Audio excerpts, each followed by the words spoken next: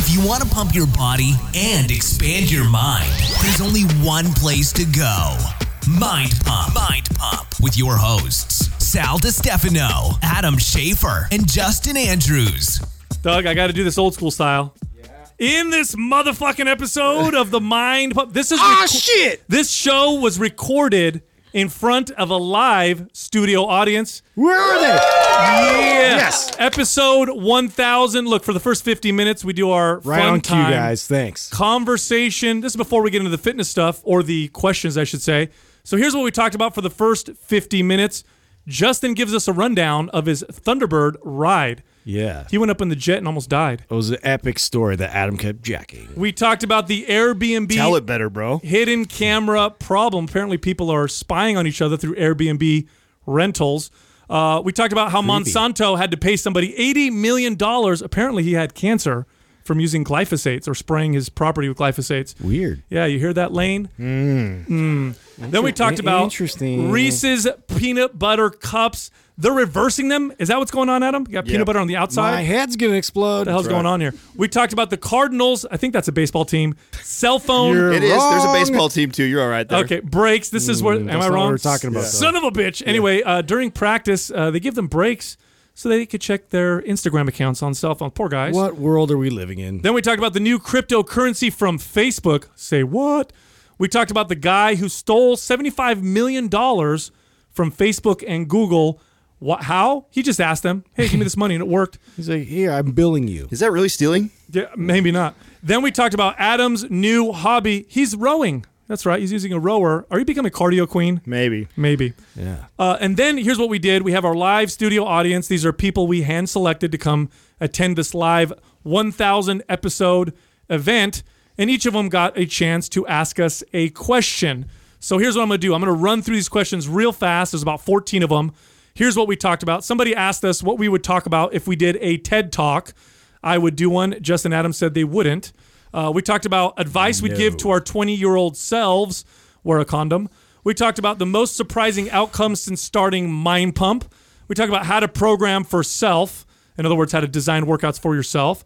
We talked about the next Mind Pump mission. What are we doing next after we accomplish all of our goals? We talked about Conquer the world. our greatest influencers and mentors. We talked about our individual legacies. Adam wants a arena filled of people attending his funeral. Adam. Then we answer the question, will people ever switch from focusing on aesthetics to general health? By the way, MAPS Aesthetic is on sale. Then we talked about how to avoid spreading yourself too thin in business. We talked about the next 1,000 episodes. What are those going to look like? Somebody asked us, will personal trainers be replaced by technology? Robot, trainer, do it. Yes, 5 more burpees. Excellent. Dad joke. I don't know. Somebody asked us how to handle clients that are not motivated. You just punch them, makes them do everything. The difficult times that we're not a good idea. grateful for. Justin talks about time he cried in the shower. And our biggest fear and how we overcame them. Also, I'd like to tell everybody right now, listen, if you're listening to this episode when it drops, these are the final hours. Lucky for you, there's only a few hours left, but you get to get MAPS Aesthetic for 50% off. It's half off. That's a huge discount, by the way. MAPS Aesthetic is the program designed for people who like to sculpt their bodies to make them look better, more aesthetic. It was designed by Adam, Justin, and myself with bodybuilders, physique competitors, and bikini competitors in mind. It's an advanced program, a lot of volume. It's a lot of fun. Here's what you do to get the discount. Go to mapsfitnessproducts.com and use the code BLACK50, BLACK50. Now, look, if you're somebody who's not too interested in bodybuilding type training, but you want other types of programs, we have other MAPS programs available. And if you're super serious, we have something called the Super Bundle, which is a year of expert exercise programming. Again, if you want to look at those programs or get 50% off MAPS Aesthetic with the code BLACK50, just go to mapsfitnessproducts.com. So did I tell you guys what happened with Enzo outside? I saw him washing the windows. Yeah, walking up. Doug's like, wash the windows out there, the big thing with the squeegee or whatever. And the kid had no idea what was going on. He'd never done manual labor in his entire life, so I had to help him wash the windows. I noticed he has no calluses on his little pretty hands. No. I want to hear about your I have been waiting all day to talk about this. organ squeezing. Dude. It's funny. People need to know this. So we come in this morning, right, to set up and everything.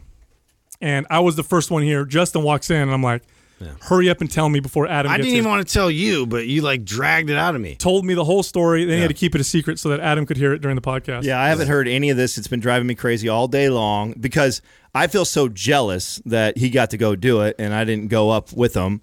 And I'm like, you got to get me in there next time. Sal says, oh, you might want to talk to Justin first. Yeah.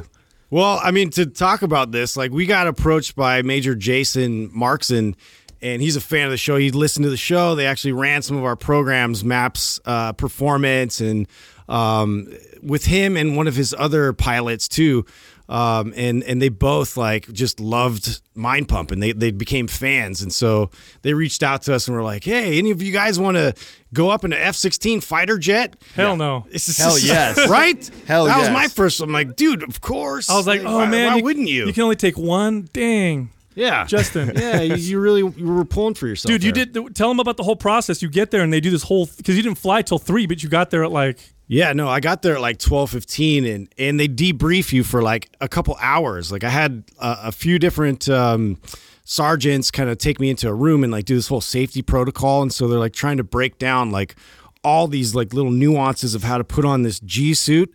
So Did it fit real? It looks snug. no, in the dude. picture. His ass didn't fit in. No, man. Like these guys are skinny. Like, you know, like no disrespect, but like there was actually I take that back. There was one of the They guys had to there. cut holes in it. Yeah. Yeah, one of the guys there was just like this yoked competitor, I guess, and he's another guy that was listening to Mind Pump, and so that's my guy. Yeah, that's your guy, right? Actually, it funny is your story guy. about this, actually, Adam. So anyway, they did their research to find out like who I was, because I'm kind of a big deal. So they Googled me. And they found your picture. That's how cool I Like, am. what the fuck? People And he's Google like, you, they oh, get this me. guy's buff. Cool. We'll have a lot in common or whatever. And then he saw that, like, who I was. And he's like, oh, no, this is him. Oh, the other guy. like, That's what they said. He shows up. Oh, like, oh, he's the like- other like, guy. yeah. Like, yeah, I guess you work out or whatever. Cool. So what's debriefing? What are they telling you? What, you can't push the red button, right? I assume you can't do that. Yeah, well, no, there's just so many things that you have to cover, to cover their asses for one. Just to like kind of show me how everything works and how to like buckle everything, and then like what happens if you do it wrong, and like all these different things, like what it does. So it has like a bladder inside these pants that actually will compress your legs to make sure that the blood goes back With up towards your brain. Fluid? No, it's What's- just air. Like it's okay. air that shoots in through this little hose, Like old school MC Hammer pants? No, dude, they squeeze his legs No, because dude, it was when like you- a corset. when you're hitting G's, that the blood comes out of your brain. How the fuck do you know? I did. I looked it up. You watched Top Gun twice. He also becomes a fucking expert on it. Actually, we I were looked it talking. up. Doug and I were talking. I With him, read and the he's like, PubMed Sal on it. was actually pretty like spot on with his G. Isn't that weird? Definite. weird. And I didn't want to tell you that, but he was contesting you there. So Yeah, I felt like I had to I was right again. back you up there. So you did like what 9 point something G's? 9.3. Well, tell him the whole thing. So you go up there. So I'm going He's to. a terrible storyteller. It's okay. We got You to guys talk. are fucking hijacking In it, dude. beginning, middle. No, I'm right in the beginning, and you guys you had are taking all it day all to these other practice places. this. You had all day to I practice. think this after story. 1,000 episodes, you let me like finish my story. All right. You know what I mean? Go. All right, go. Let's see. So I get. I'll hyper speed this for you since you guys have like no attention. No, span. I'm right. Debriefing. Come on. Yeah, They so I'm telling you about the debriefing. buckles, what you can and can't do. Right. So then we get into finally like let's just hyper speed to like where I'm about to get on the plane, and like I'm going through this whole process where everybody's lined up. So they made this big production out of it, and like everybody's out there and they have all these like cool handshakes you're supposed to do with them. You know how awkward I am with handshakes, right? I fucked it up like the first guy. You did? Yes. I was like, no. Like that was like my only, like I was trying in my head. I was like, they gave me too many options. So like you can do like a fist bump. You could do like a high five. You Wait a could second. shake. You had to think of the handshake you were going to do before you got out of there? Yeah, because, okay, there's a line of the guys before I get to the airplane. And they're all like, so the pilot before me, he's doing all these handshakes with them, all these cool things. And I was like, oh, Like what am I going to do? NBA warm-up stuff? Or they're Yeah, doing yeah, like, exactly. Oh, okay. All that stuff and like, hey, and like little slaps on the butt, whatever. And so I'm going through and I'm like, okay, I'm going to give him like a little like high five slap and then maybe like a fist bump. Like, the, like so- a the, dou- so, the SoCal handshake. What the hell was I thinking? Like a double thing? Yeah. No. Too much. Fucked it up. I was like slap, and then he was like, "Ah, what was that?"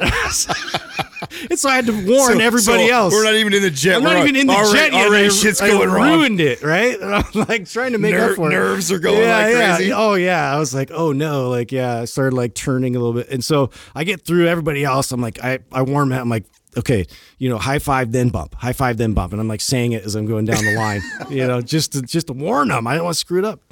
And so then I stand in front of it, and then you actually have to put the pants on right there before you get on the plane because you can't fucking walk in those things. Like, it's so tight, and it took me like forever to put on. Of course, the pilot puts it on. Wait, in like you're walking 2 minutes. out and high five fist bump. High five fist no bump. pants on? No, I had a jumpsuit on, and these pants go over those. Oh, okay. Yeah, so I know. Boom. Great storytelling. Yeah, Keep going. Yeah, Justin, he was trying to paint the picture in his head. I was. I'm like, He had a different idea. I did. So now I get to the pants on. I get into the plane. The plane is like the most like confined space I've ever been in. Right. So there's nowhere for me to even like move and shift my weight or anything. Like I probably had a centimeter gap between my thighs like this. It's not made for cakes, right? No. is it not comfortable at all? No, I mean, I like wedged it. Once I got in, I was like wedged. Oh, God, I feel like a coffin. I was just like, okay.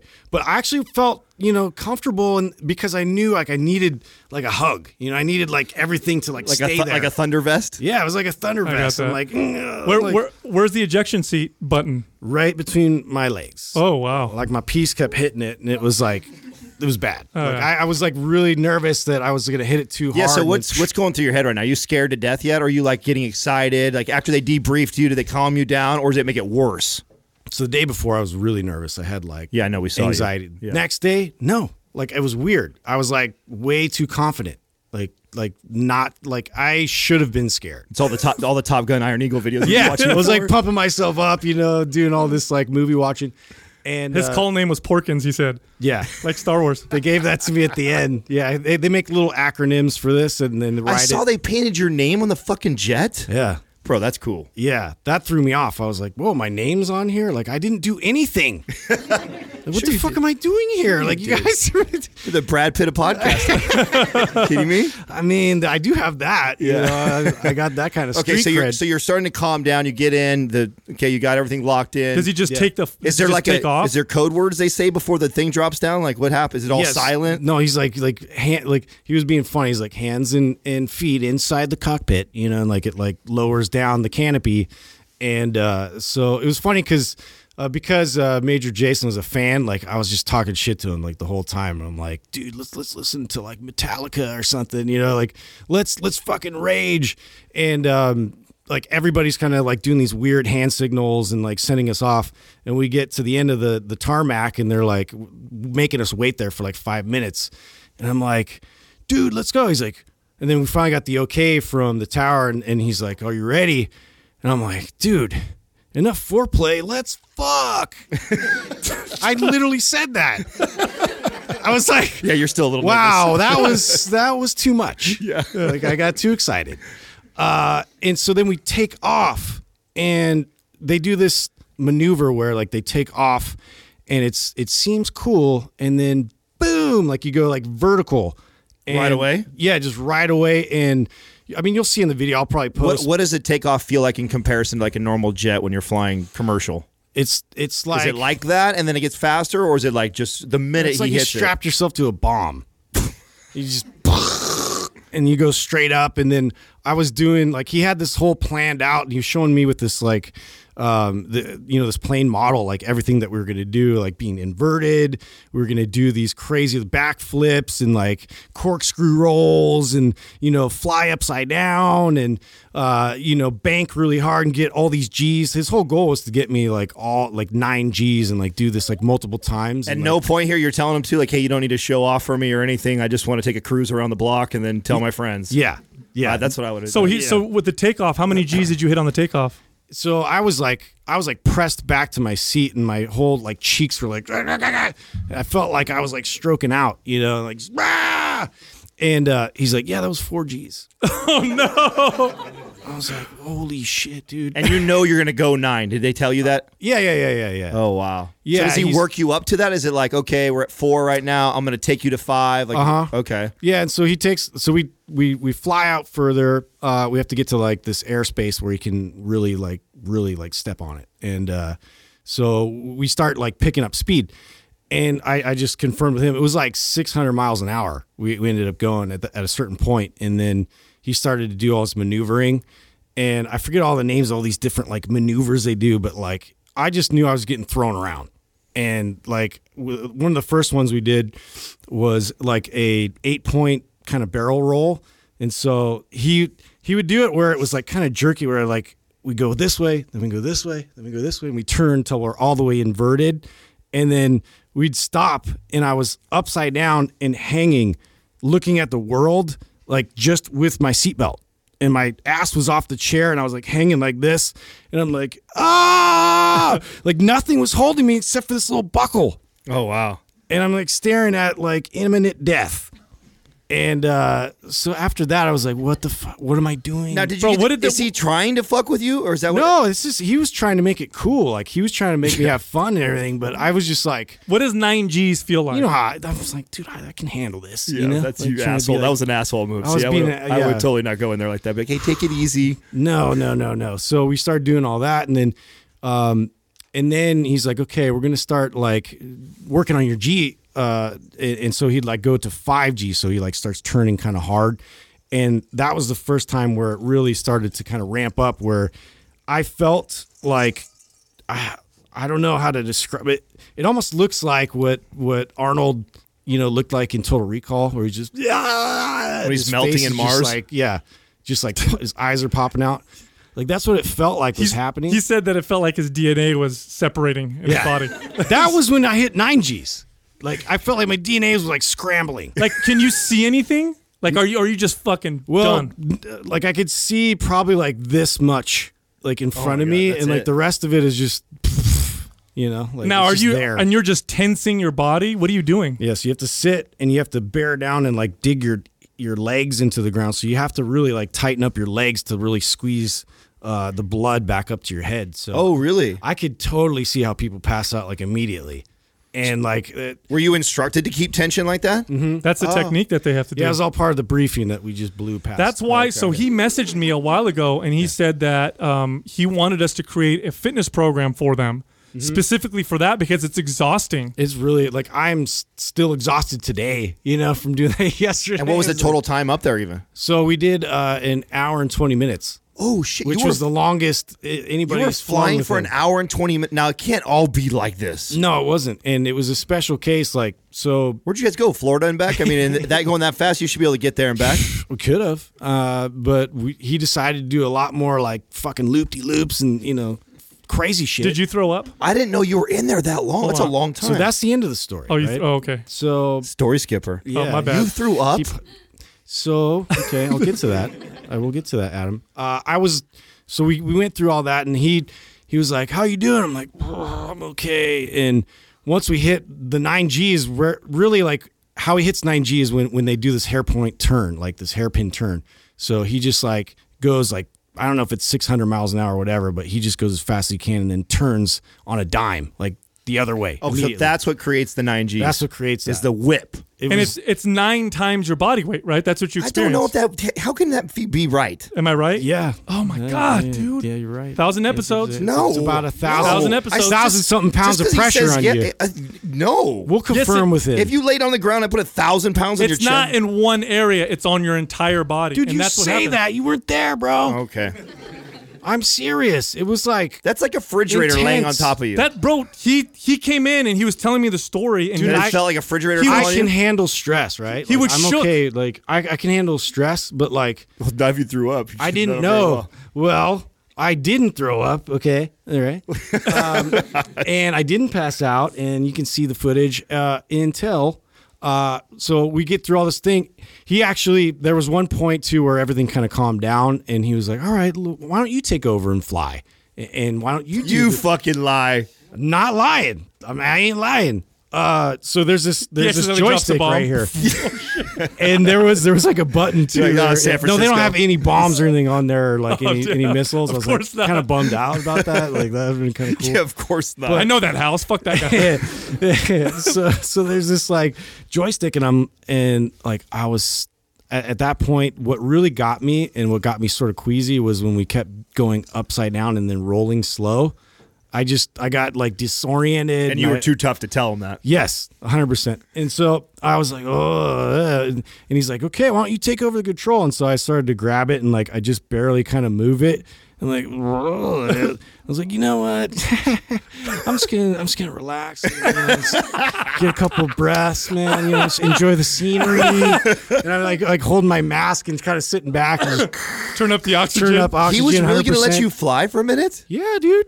What? Yeah, he was. I blew it. Or is but it I like was just- like a pretend thing? He Like, thought I was doing well, is what he yeah, thought. you faked it hella Yeah, good. totally. And then and so then he's like, I think he figured it out because he's like, all right, let's go back to the base. And so we started like flying. It took a while, like probably like 20 minutes to get back to the base.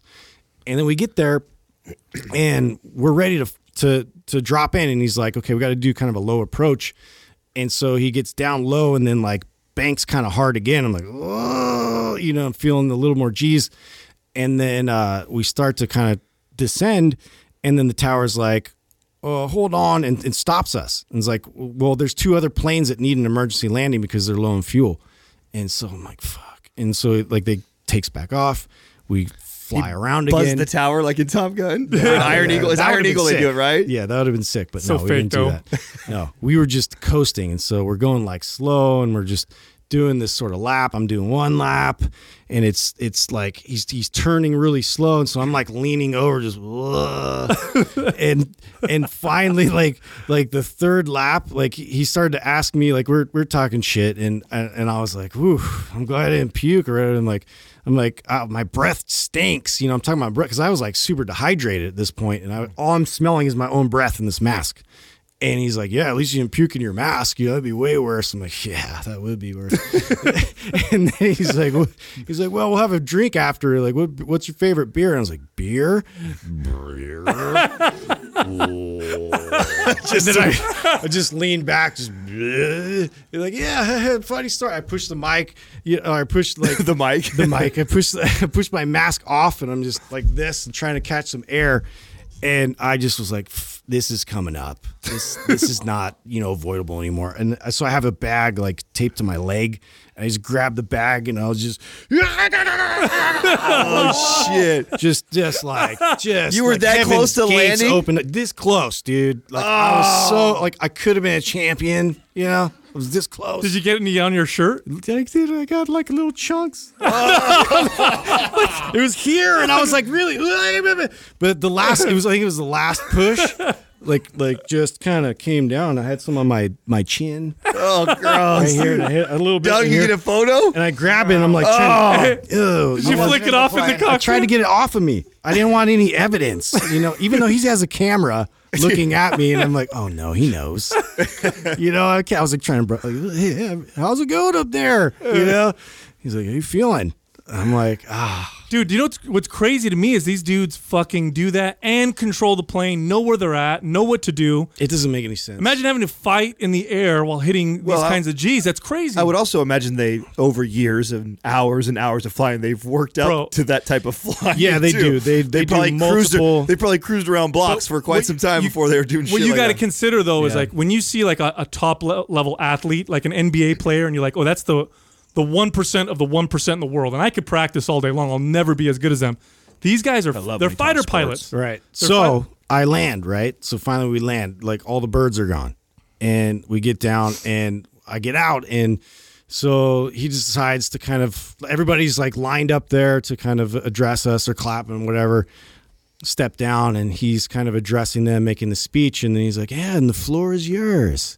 and And you're all I'm fucked just up. like trying to like just find balance again, like I'm supposed to talk to these guys. What did you like, say? Like what am I supposed to say? Like fitness and truth, and nutrition. Doug, how did his face look when he came out of the? A little bit white. Was he a little white? A little bit white. Did you not shoot any after that, or were you done? No, I shot a bunch after that. Okay, so I you have do photos, it. yeah. Okay, we haven't seen the photos yet. I want to see the photos. Dude, so when they're pulling 9Gs, do you even can you even comprehend what's going on? Can you Like, lift what your is that- arms? Can you move your arms? No, you can't move any. You're like plastered to the seat. You're literally just blasted. Like I felt like I was gonna explode. Like my body was just exploding, but all my clothes were keeping them together. Would you do it again? No. Oh shit! Like No that? way. Really? Yeah. And Like, for Justin to say that, let me dude, put this out Well, he's there. an asshole too for not saying anything. How many times as an adult have you spun around? Yeah, you know, no, I would really hard. I would have told him the first time, but that's cool. No Like, more. I I'm did that with good. my kids. Like I was out like throwing the ball for my dog and everything. They're not and the hitting kids 9Gs though. I'm like, pfft, and then I got like winded and like, whoa, Yeah, I where, can't even where do am that. I? You know, like What's now that imagine called? that like times a million. What's the little thing? The fucking thing in the oh, playground. I can't even do that anymore. what are you talking about? Ferris, You know, not the Ferris the wheel. one that you What is it run, called? the kids run on, and then you. They don't. You know they don't have Merry-go-round. those. Around. They don't have those Thank you, anymore? Doug. They don't have those anymore. Really? No, too dangerous? The big metal spinning. okay. Yeah. Everything's things. too dangerous They're dangerous, now. dude. Kids get stuck under those things. Yeah, like they'll spin and the kid be like, Oh, my legs. There's dead kids under those. You're stupid. Wow. Back in the day, it was a little different, dude. my That's go- oh my that's God. that's crazy that those guys do that and they're able to know what they're doing the Man, you're entire scaring time. me. Dude, I have so much respect for them. You know, I always put that out there. Like they're it doesn't make sense. They're insane people, but you know, I appreciate them. So did you get to learn, like, how do you become a Thunderbird? So I guess like you have to have this crazy awesome resume within, you know, the armed forces and Does like, that have mean all like these you recommendations. shot down some MiGs? Like, I what don't is know that- what is about it- what's it- combat experience and all that. I don't know. They didn't like tell me any of that, but like you go through this rigorous process and like, you know, all these people, a ton of people apply to the program because it's a rad program. I mean, you get to do like fun stuff and take people up and do a lot of marketing and all this kind of stuff. But like, I guess there's this panel of like 12 officers that all grill you, and then you have to have a certain number. I think it's like 700 something hours of fight, like flight F-16 hours in the air and doing all these different like stunts. And So stuff. they're all badasses. They're all just the elite of the elite. These guys are celebrities. Yeah. In the armed forces, they're literally like celebrities. You know when they say he's a fighter pilot or whatever, it's a big deal. Yeah, It's so a very big I was deal. on base, and they were telling me, like, I was talking to a lot of the soldiers walking around, and like I hadn't met any of them yet, and they're like, "You'll know when they get here. Like they're just a league of their own." Oh, And like it was, that. It was like that. did- Dude. very They were like very Top celebrities. Gun-esque. Oh yeah, Did they tell you how much one of those planes cost? something 26 million. Yeah, 26 million. 26 million. Yeah, so imagine That was way off. you're in charge of a $26 million and it burns piece of like a few equipment. $100,000 in gasoline. Too, Yeah, right? probably right. That's Wow. crazy, man. That's insane. so that it was mind blowing. It was like a life changing experience. It So was you crazy. think you're okay now, or do you think something happened to you a little I bit? can't believe you wouldn't do. I don't know. It was Dude, my that brain crazy. got scrambled a little bit. Really? Yeah. Or it I might be cleared out. better now. It might have cleared out I- some yeah. beta amyloid plaques out of your brain. Exactly. Maybe Just that suck them cured right out. my Alzheimer's. Put or them in your something. I don't foot. Who knows? Who knows? Anyway, Yeah. are you doing it? Do you want to do it now still? I do. Really? Yeah, I'll speak up, bro. I won't let him do that to me. An hour and a half of fucking spinning around? No way. You think he's gonna take you up there What are so you you gonna can do? fucking Just cruise like a cruise? big baby? Bro, no, I'm not You gonna say got I a won't. jumbo jet. I'm not gonna say I'm not gonna do a loop or two, but after a couple of those, I'm not gonna let him do it to me. Adam wants him to be like, Whatever. He puts my name on the side of the jet. I get to get up, go down. Like, I'm cool. Like, I don't need to do all the other stuff. I would most certainly would not act too tough if it was starting to fucking mess with my gut. I would Damn, say some dude. shit. Well, I wanted to do two in So a row. I I wanna- wanted to do two 9G pulls in a row. That was our goal, and so I was pissed because there was no way that was happening. you're like never. Like, That's that's crazy. dude. I think I would have Well, exploded. Good for you, man. I'm glad you did. I'm glad you did it for us. Yeah. I'm very proud that my friend did that. Sal tried to scare me. That's as close as he's gonna get. Hell, no. I know somebody. I had never wanted to. I got wanna the go. You invitation. can use me all you want. You know what's man. funny? You know. I got the DM right from because he DM'd me and I read it and he's like, I want to fly you guys up, and I'm like, fuck, I know Adam and Justin are gonna want to do this. Do Yeah. I tell them? Because I almost thought to myself like, I'm not gonna tell them because then they're gonna make me do this. Yeah. But being the selfless person that I am, I gave it to you guys. Luckily, it was just one person though. Yeah. Luckily, I got the shit. glad into I this, did I it. got the shit into this stick. Yeah. That's what you think. Anyway, Yeah. so did you guys see the article on Airbnb and the hidden cameras that people are finding? No. People are complaining to Airbnb because they're renting these houses, which we've done many times, And people's cameras are running. And they're finding cameras. And think about it. If you own this house and you're renting it out bears to, or what? I don't know, dude. But think about all the crazy. Almost everyone that we go to have cameras in them. I see them all the time. Do they really? Yeah. In the rooms too? I just hope. Uh-oh. I don't. Yeah, I don't. When we go Airbnb, I just cut off the masturbation for that. Do week. you really? Yeah, yeah. Do you? I'm not, yeah. I go dark. I can. Hopefully it's not I infrared. can abstain for the 3 days. Justin's of travel. married. That's like masturbation I time. mean, come on, dude. Yeah. That's like my only time. He brings costumes. No one's gonna. he brings what? Costumes. Oh, I thought you said condoms. Costumes for myself. He's so safe. He I'm masturbates not that with- elaborate, dude. Yeah. No, but that's creepy, dude. That's creepy. So I read this story about how this guy saw the cameras in there and didn't know if they were live or what was going on. I had just read And he an ran article out? on them hitting like they're on their 500 millionth visit or whatever that someone's used it. Really? Oh, they're just blowing up. Like Talk about a disruptive business. Oh yeah. You know, hotels are freaking out about that. About Well, we had Airbnb. talked about this. Like, man, Are they though? Are hotels? I mean, There's some- I think that they're going to have a hard time staying or competing with it, but I haven't heard anybody say that. So some cities, if I'm not mistaken, some cities have actually tried to pass laws saying that you can't have Airbnb Yeah. because of that. Oh, really? Because of the hotel lobbies and stuff. Because Same hotels thing do Uber good with went like through. wedding receptions and high school reunions. Yeah, oh, yeah. and business meetings. They make a lot of money. But from think that about the stuff, too. rooms that people get and stuff, and think about also how much Airbnb's already improved since we've been in there. No, I agree with you. I've been touting them for a hell. I mean, Katrina and I have been using Airbnb and VRBO for 10 plus years, and when we first started, it literally was like you were renting somebody's house that they were just gone for the weekend. Right. Picture frames are up, their clothes are in the dresser drawer. Like it was like that. Yeah. It's now was always evolved to be awkward. like now they'll give you like the single serve, shampoo. and yeah, you soap. feel like you're going to a hotel. There's no pictures. There's no none of their stuff is there. Oh, because what's happening is people are coming in and they're buying up. Like we use Tahoe Getaways, which is just like a smaller version of that. And they own like 30. They buy up 30 of the nicest houses up there, and then it doesn't look like anyone's ever lived in them. Oh no, and there's also because this whole share economy is pretty crazy. Like my brother lives up in the city, and he doesn't own a car, but when he comes down, he rents a car through a service that's like Airbnb. So it's people who rent their own cars to people. So my brother will get he'll get like an Audi or a BMW, whatever, and it's not through like a rental agency. It's through some dude that's rad. Yeah, using that makes that a lot of service. sense. Well, we speculated this before that less and less people will be buying things like that. Like why buy a Ferrari that you drive once every 2 months? That's it right there. It's the versus- access to things is just going to continue to improve to the point where It's gonna make it less cool. It's not gonna make that big of a difference. You already see it happening with influencers. Yeah. They rent them all the time, take fucking photos with them, and then put their protein powder cup in I'm front of so it. successful. And then they I sold shreds. Man. I got a Ferrari. Look at my Killing pecs. it. Yeah, but anyway, these share economy things are so disruptive to just how business has always been done. I mean, think about all the other ways that you could share things. There's people who are renting out their homes as restaurants, even in some of these big cities. Well, I've so told you you go to you go to like New York, and rather than going to a restaurant, Yeah, this is San Francisco does this too. really, Yeah, someone will cook you a dinner. Like you have somebody and who you have like 3 or 4 other people visiting, and I mean, what a great experience. Have you tried anything like that? No, I wouldn't do that. Why? I'm just weird. Why is it weird? Somebody's fucking house. I don't know. It's not. I'll let enough of you knuckleheads go do it first to get your feedback, and then go do that. They'll get a bad rating if they kill you. Yes, they will. They will. No more customers for you. Not good. Yeah. Anyway. Yeah, I don't know if I would do that yet. That's a little bit, and they do things like it. I forget where. I think my uncle was telling me about where they have some places where you can rent a couch by the hour. So some people will even say, you can come sleep on my couch for 2 hours for a fee. So people that don't want to pay for the full price for a hotel room, they just want to get a nap in between or what that, you can rent couch. We always had a guy like that in college. What? Oh, he wasn't paying smoke you. weed and just like Yeah, he wasn't paying bum you. on your He- get out of here. He wasn't paying. I don't you. know why that reminded me of this, just because it's the internet and there's crazy stuff. There's groups now. Someone posted it in the forum. There's groups of men now who are signing up to meet each other to cuddle. Did you guys read this article? What? Yeah. They're cuddle groups.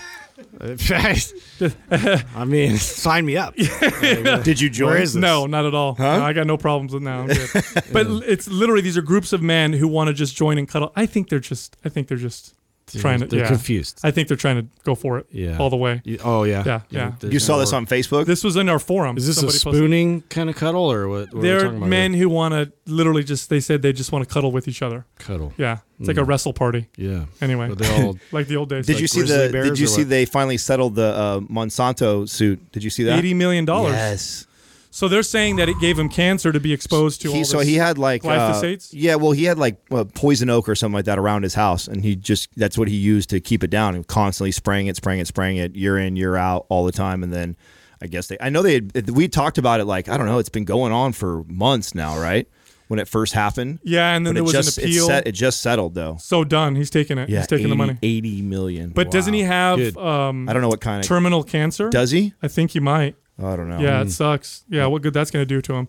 Yeah, it's crazy to even think because right now the amount of glyphosates that are being sprayed into the earth, it's insane. It's like I don't know how many millions of tons, but if you were to take like random rainwater, the odds that you would find some glyphosates in that are actually That's what's relatively really high. worrisome. Yeah, it's like you can't like avoid it. It's No. like going to come back as rain or whatever. Well, It's that's just- when you do that interview with Dr. Bush, that's what he was saying. Like, even if you're getting organic food, you're still getting a percentage of getting that in there. You're getting the soil is all fucked up from the Well, rain. so think it doesn't about this. matter if it's organic food or not. So he was telling me about that, and he said We're that if we doomed. stopped using them, it would take 100 years for it to get cleared out if we just stopped everything completely, but that's not going to happen.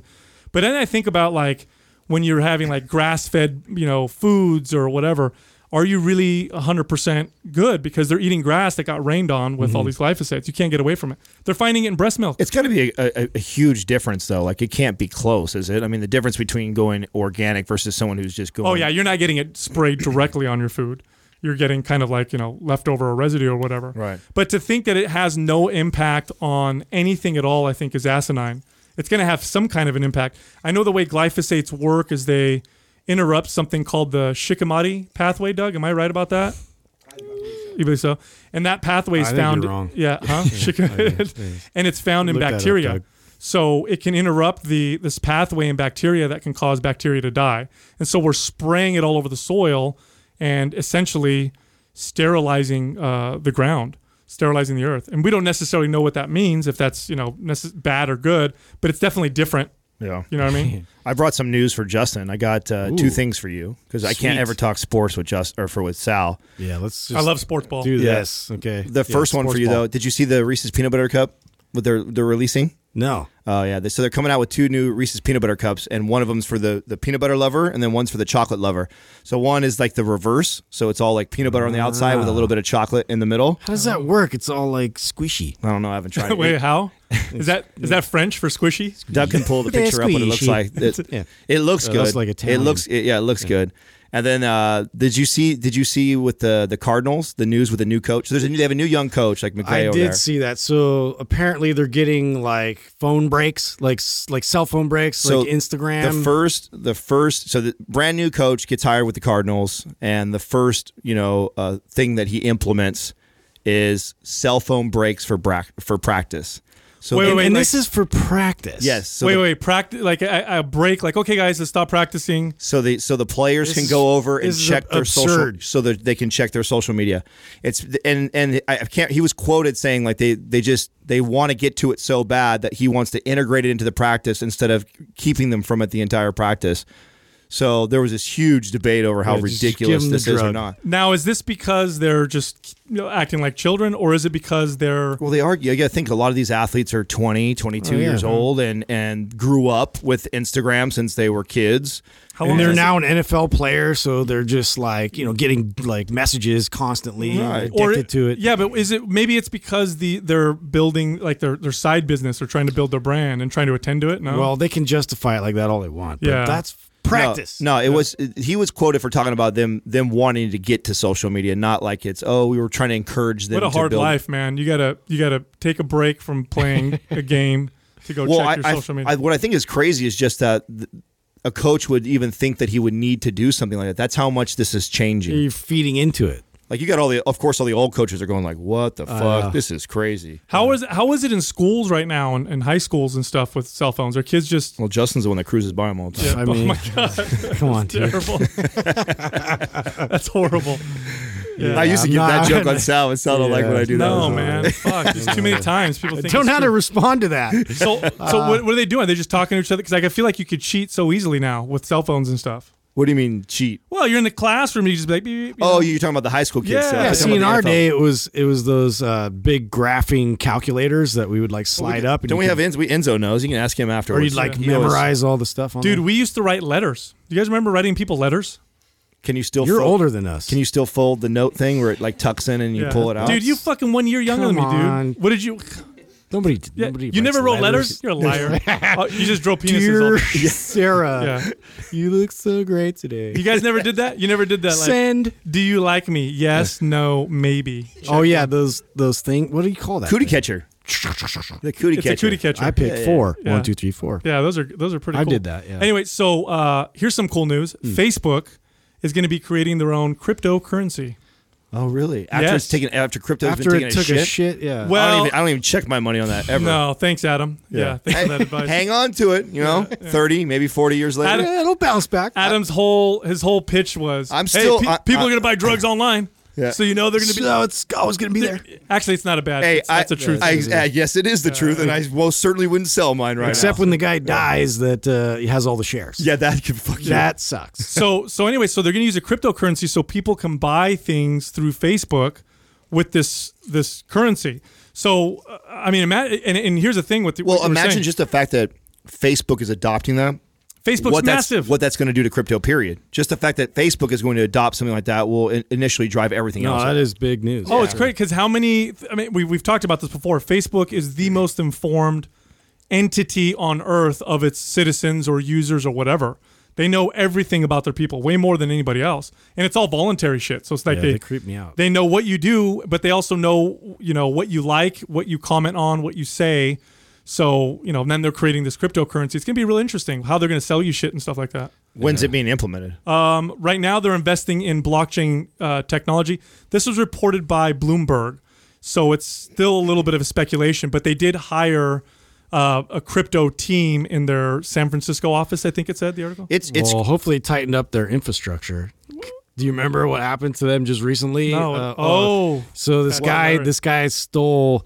Between Google and Facebook, it was 75 million that he grifted basically by sending them bills. He just sent them bills and they just paid send them bills, from some random company that's like, hey, I'm a software company from Taiwan or whatever, and they just paid it. They're just like, oh, we got to pay the bills. Doug and I were just having conversations around shit like this. I mean, when shit's coming in and out so fast and you're paying contractors, how easily you could slide in and just be like, oh, yeah, the $2,000 for that mic upgrade thing, we fixed audio, whatever. And you're like, okay. That's like old school burglar guy, Like, So think- old school. How much did he get out of it? How much did he do? 75 million.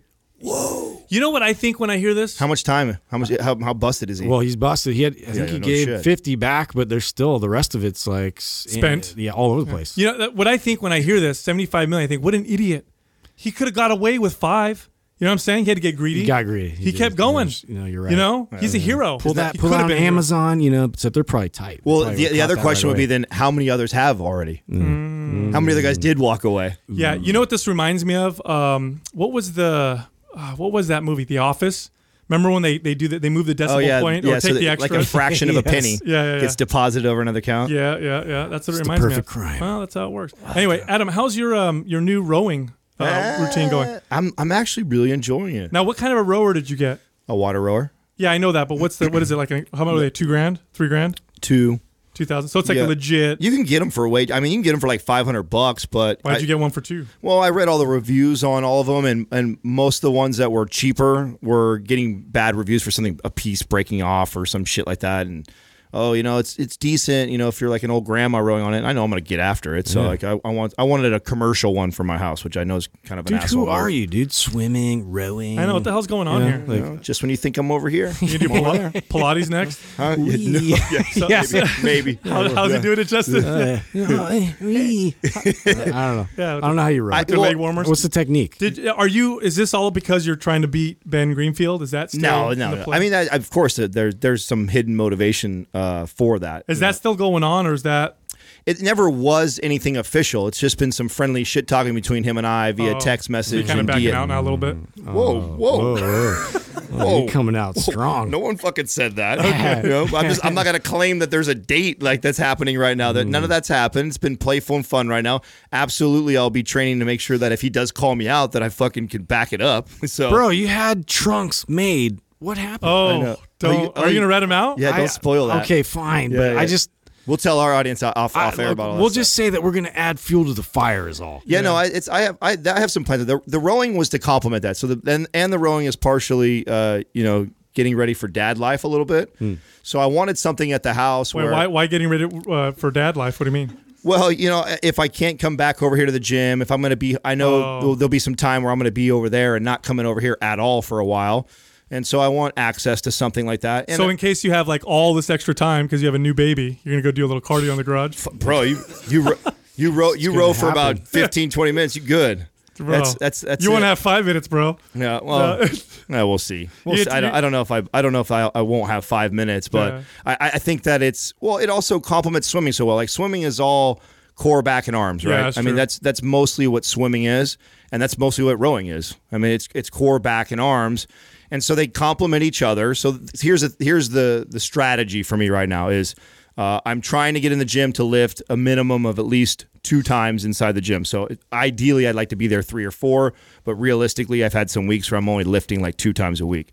And then I'd like to be swimming at least 2 to 3 times a week. And then I'm using the rower if I don't do either one of those. Supplement. Yeah. So if shit happens at work, we work all day long. Like last night, this is what happened. At 10 o'clock at night, I'm down in the garage and I rode 5,000 meters and then I went to bed. So I'm using it like that. So it's complementing my swimming. It's also, and I've also noticed lately, man, especially since we haven't been flying and traveling and doing a lot of stuff, we've been here so much. Like I got back. I've never been so sedentary in my life. Oh my God, it's crazy. Yeah. I've been tracking again to kind of just see where I was at, and I'm gaining weight on like 3,000 to 3,200 calories. That's crazy for me. Yeah, because you're such a fat. Normally like 4 or 5. Oh yeah. Yeah. No, I'm used to being able to consume 4,000 or 5,000. Obviously 4,000 or 5,000. I'm much bigger. I'm in bodybuilding mode. But even to go from that all the way to put fat on at 3, so Yeah. I got to stay at like 25 to 27 right now. And for my size, it's just because we're not moving at all. So that's kind of the motivation too. Is like I need to move more. You don't realize how, especially when you're working in a gym, how many steps you actually take because you're training people all day long. And picking weights up, moving Did you guys ever measure your steps with the Body Bug when you were personal trainers? yeah. So you'd hit like 15,000. 15 to 20 every day. Easy, right? Every day. Yeah, no problem. Just from walking around the gym. And I now do half now I have to make an effort just to hit 10. Really? Yeah. Yeah, no, I'm probably hitting 5,000 on a regular basis. Anyway, I do want to say it's crazy that we've done 1,000 episodes. Yes. This to me is really exciting. It's flown by. We've done a lot. It's neat to feel like we're in a fishbowl right now too. It's a little different. Yeah. I Like remember everybody fucking staring at us right now. it's funny. We had we haven't drank during our podcast for a long time. We never do. This is what we did early on, and I remembered. I don't know what episode it was. I hope one of you guys knows what episode it was. But do you guys remember that one day that I poured drinks for everybody? Yeah. And they were a little heavy-handed. Yeah, and it was when Adam was prepping for his show. Yeah. So you were like low calorie, Yeah. And so carb depleted. I mean, this is Doug's living room. Yeah, we used to do this at night too. Like we don't podcast. We podcast in the morning now, and like until like noon maybe. But like just doing this, it's a totally different energy. I mean, we used to do this like we'd do 2 or 3 on a Monday. Yeah. And try and knock them out, and then work our regular jobs Till like 8, 9 p.m. at night. Yeah. But I remember pouring those drinks and we were going. and we would get smashed. Yeah, and halfway through we're like, we got to stop the podcast. Yeah. That was a little too much. But anyway. It's crazy that 1,000 have gone by Lightweights. already. It feels like it was just kind of yesterday when we first started. It does. It went by so fast, but when you think about all the ways all the old episodes and how we started, it does seem like it was a long time ago. You know what I'm saying? I mean, our studio used to be, gosh, it was like the size of maybe maybe not even half of this space here, and we were like right next to each other. I could reach out and touch you guys. Yeah, and oftentimes grab my leg all the I would time. do that oftentimes. That place was so hot. And yeah, I let it happen. It was a good time up the street, and now we're doing this. The and mustache lady next door. Yeah, dude. She did not like us. I almost forgot I think that. Remember, she listened remember when to that Justin episode. slept with her? That was crazy. That was terrible. Don't tell my wife. Good thing she doesn't listen to the podcast. She might now, though. It was a good massage. Yeah. I had to pay out. Yeah. That's right. She was a massage therapist. She That's was what- That's what she was. She was a nice lady. It wasn't even. It wasn't. How about the And then we had the fest. weed place right next to us. Remember Yeah. that? They were like on the other side of the wall. Serendipitous. Right. Weed massage. Like what? Yeah. Of course. Yeah, We were right in the strange. middle. How about the Chimera commercial that we did where I walked in on you guys and you were Oh, yeah. snorting? I was doing lines of snorting the- Chimera. What the hell were we thinking? Did we really do that? Chimera, we put lines of. Did we actually do that? Yeah, we shot it. That was our first ever attempt at some an advertising commercial. Brilliant. It Yeah, was. just It was so Between smart. that and the porn ads, I think we were winning. I think Yeah. we sold 3 bags. It was pretty good. It was pretty Yeah, good. I think it was Anyway, pretty good. it's been a fucking pleasure, man. Yeah. It's been a pleasure with you guys. been a ride, dude. I'm looking forward to the next 1,000 episodes. 100%. All right, you guys ready to answer some questions? I Let's say do we it. do it. Let's go. Let's fucking do it. Hubert 8 is at 5 mile initial. Hubert's all right, roger that. Left brake departure end of runway 21 left. You'll be entering basically downwind and braking to follow. LJ35s are on final behind you. Hubert 8, copies all, thanks. Reach 435. I mean, we get to next pitch out background. initial, so that's pretty cool. All right.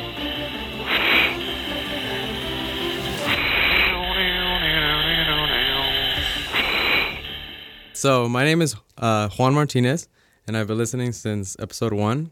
Yeah. Back when Real OG. back when I was running those Joe Donnelly programs, but you guys saved me from overtraining and dying. So All right. shots fired. You see all the drama with him lately? Oh, I love it. Oh boy. It's like I need to get my popcorn. oh boy. So for each of you, if you guys were to be on a TED Talk to talk about something you're extremely passionate about, what would it be? Oh my Oh, god. wow. Sal, you start. You're most likely to do that. Yeah. I don't want to do it. So is that an answer for me? Yeah. No, go ahead. Sal. Honestly, I think the thing that I would want to talk about right now, I mean, of course I could talk about health and fitness and how to approach nutrition from a pragmatic standpoint and all that stuff. But to be quite honest, I think the next big thing in health and wellness, the thing that we're all going to have to start to talk about and have conversations around is digital wellness. I really think that's the next big one. And I think the best people to communicate that are not tech experts and tech professionals. I think it's going to be people like us who've worked with clients for a long time and help them modify behaviors around food and exercise, because it's really this kind of the same thing. It's a different it's a different thing than nutrition and fitness, but it's similar in the sense that, if you're a 14-year-old kid today, you likely grew up with technology in your hand. It's been around for your whole life, and so your behaviors have been solidified. You've developed these recruitment patterns, if you will, the same way we talk about exercise, but they've been solidified. And in my experience working with people who've had terrible diets their whole lives, and they come to me in their 40s or 50s or 30s even, changing those behaviors is a slow, arduous process. But I have developed over 2 decades of working with people techniques and methods and ways of communicating and getting people to be able to make those changes. And it takes a while, but I think I've achieved a certain level of success now because I've worked with so many people. Those same strategies can be applied to developing practices around technology. And I think that the fitness and the health and wellness space is going to be the space, or at least should be the space, to communicate that and talk about the dangers of not having practices around them. So I think if I were to go talk, do a TED Talk, it probably would be around that. I don't think I would. I don't think I have any business doing that for sure. I think that I'm passionate about a lot of things, but I think to do a TED Talk, I think you should be an expert. So I don't think I would even have a desire to do a TED Talk, nor do I think I belong up there, even in what we do here, right? Like one of my biggest pet peeves right now in our space is people that get to a point where they finally reach 6 figures or 7 figures or even 8 figures, and then instantly they pivot into mastermind groups and teaching others and selling all the rest of you on how to do that. It's like, just because you got to that yourself doesn't make you an expert on doing that and teaching others how to do that. So I don't even think that I'm at that level with what we've built here to go up and speak on stage and tell everybody else, like Gary Vee style, what the fuck they should be doing.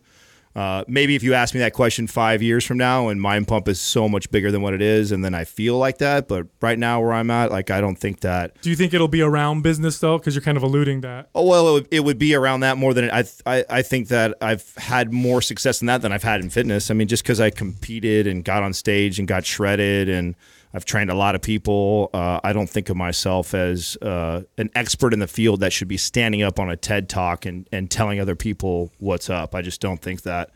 And if there's anything that I'd feel confident in, it would be building a business in this space and talking around that. But even then, I wouldn't see myself doing that anytime soon. I would have to be down the road when Mind Pump is something far greater than where it is right now.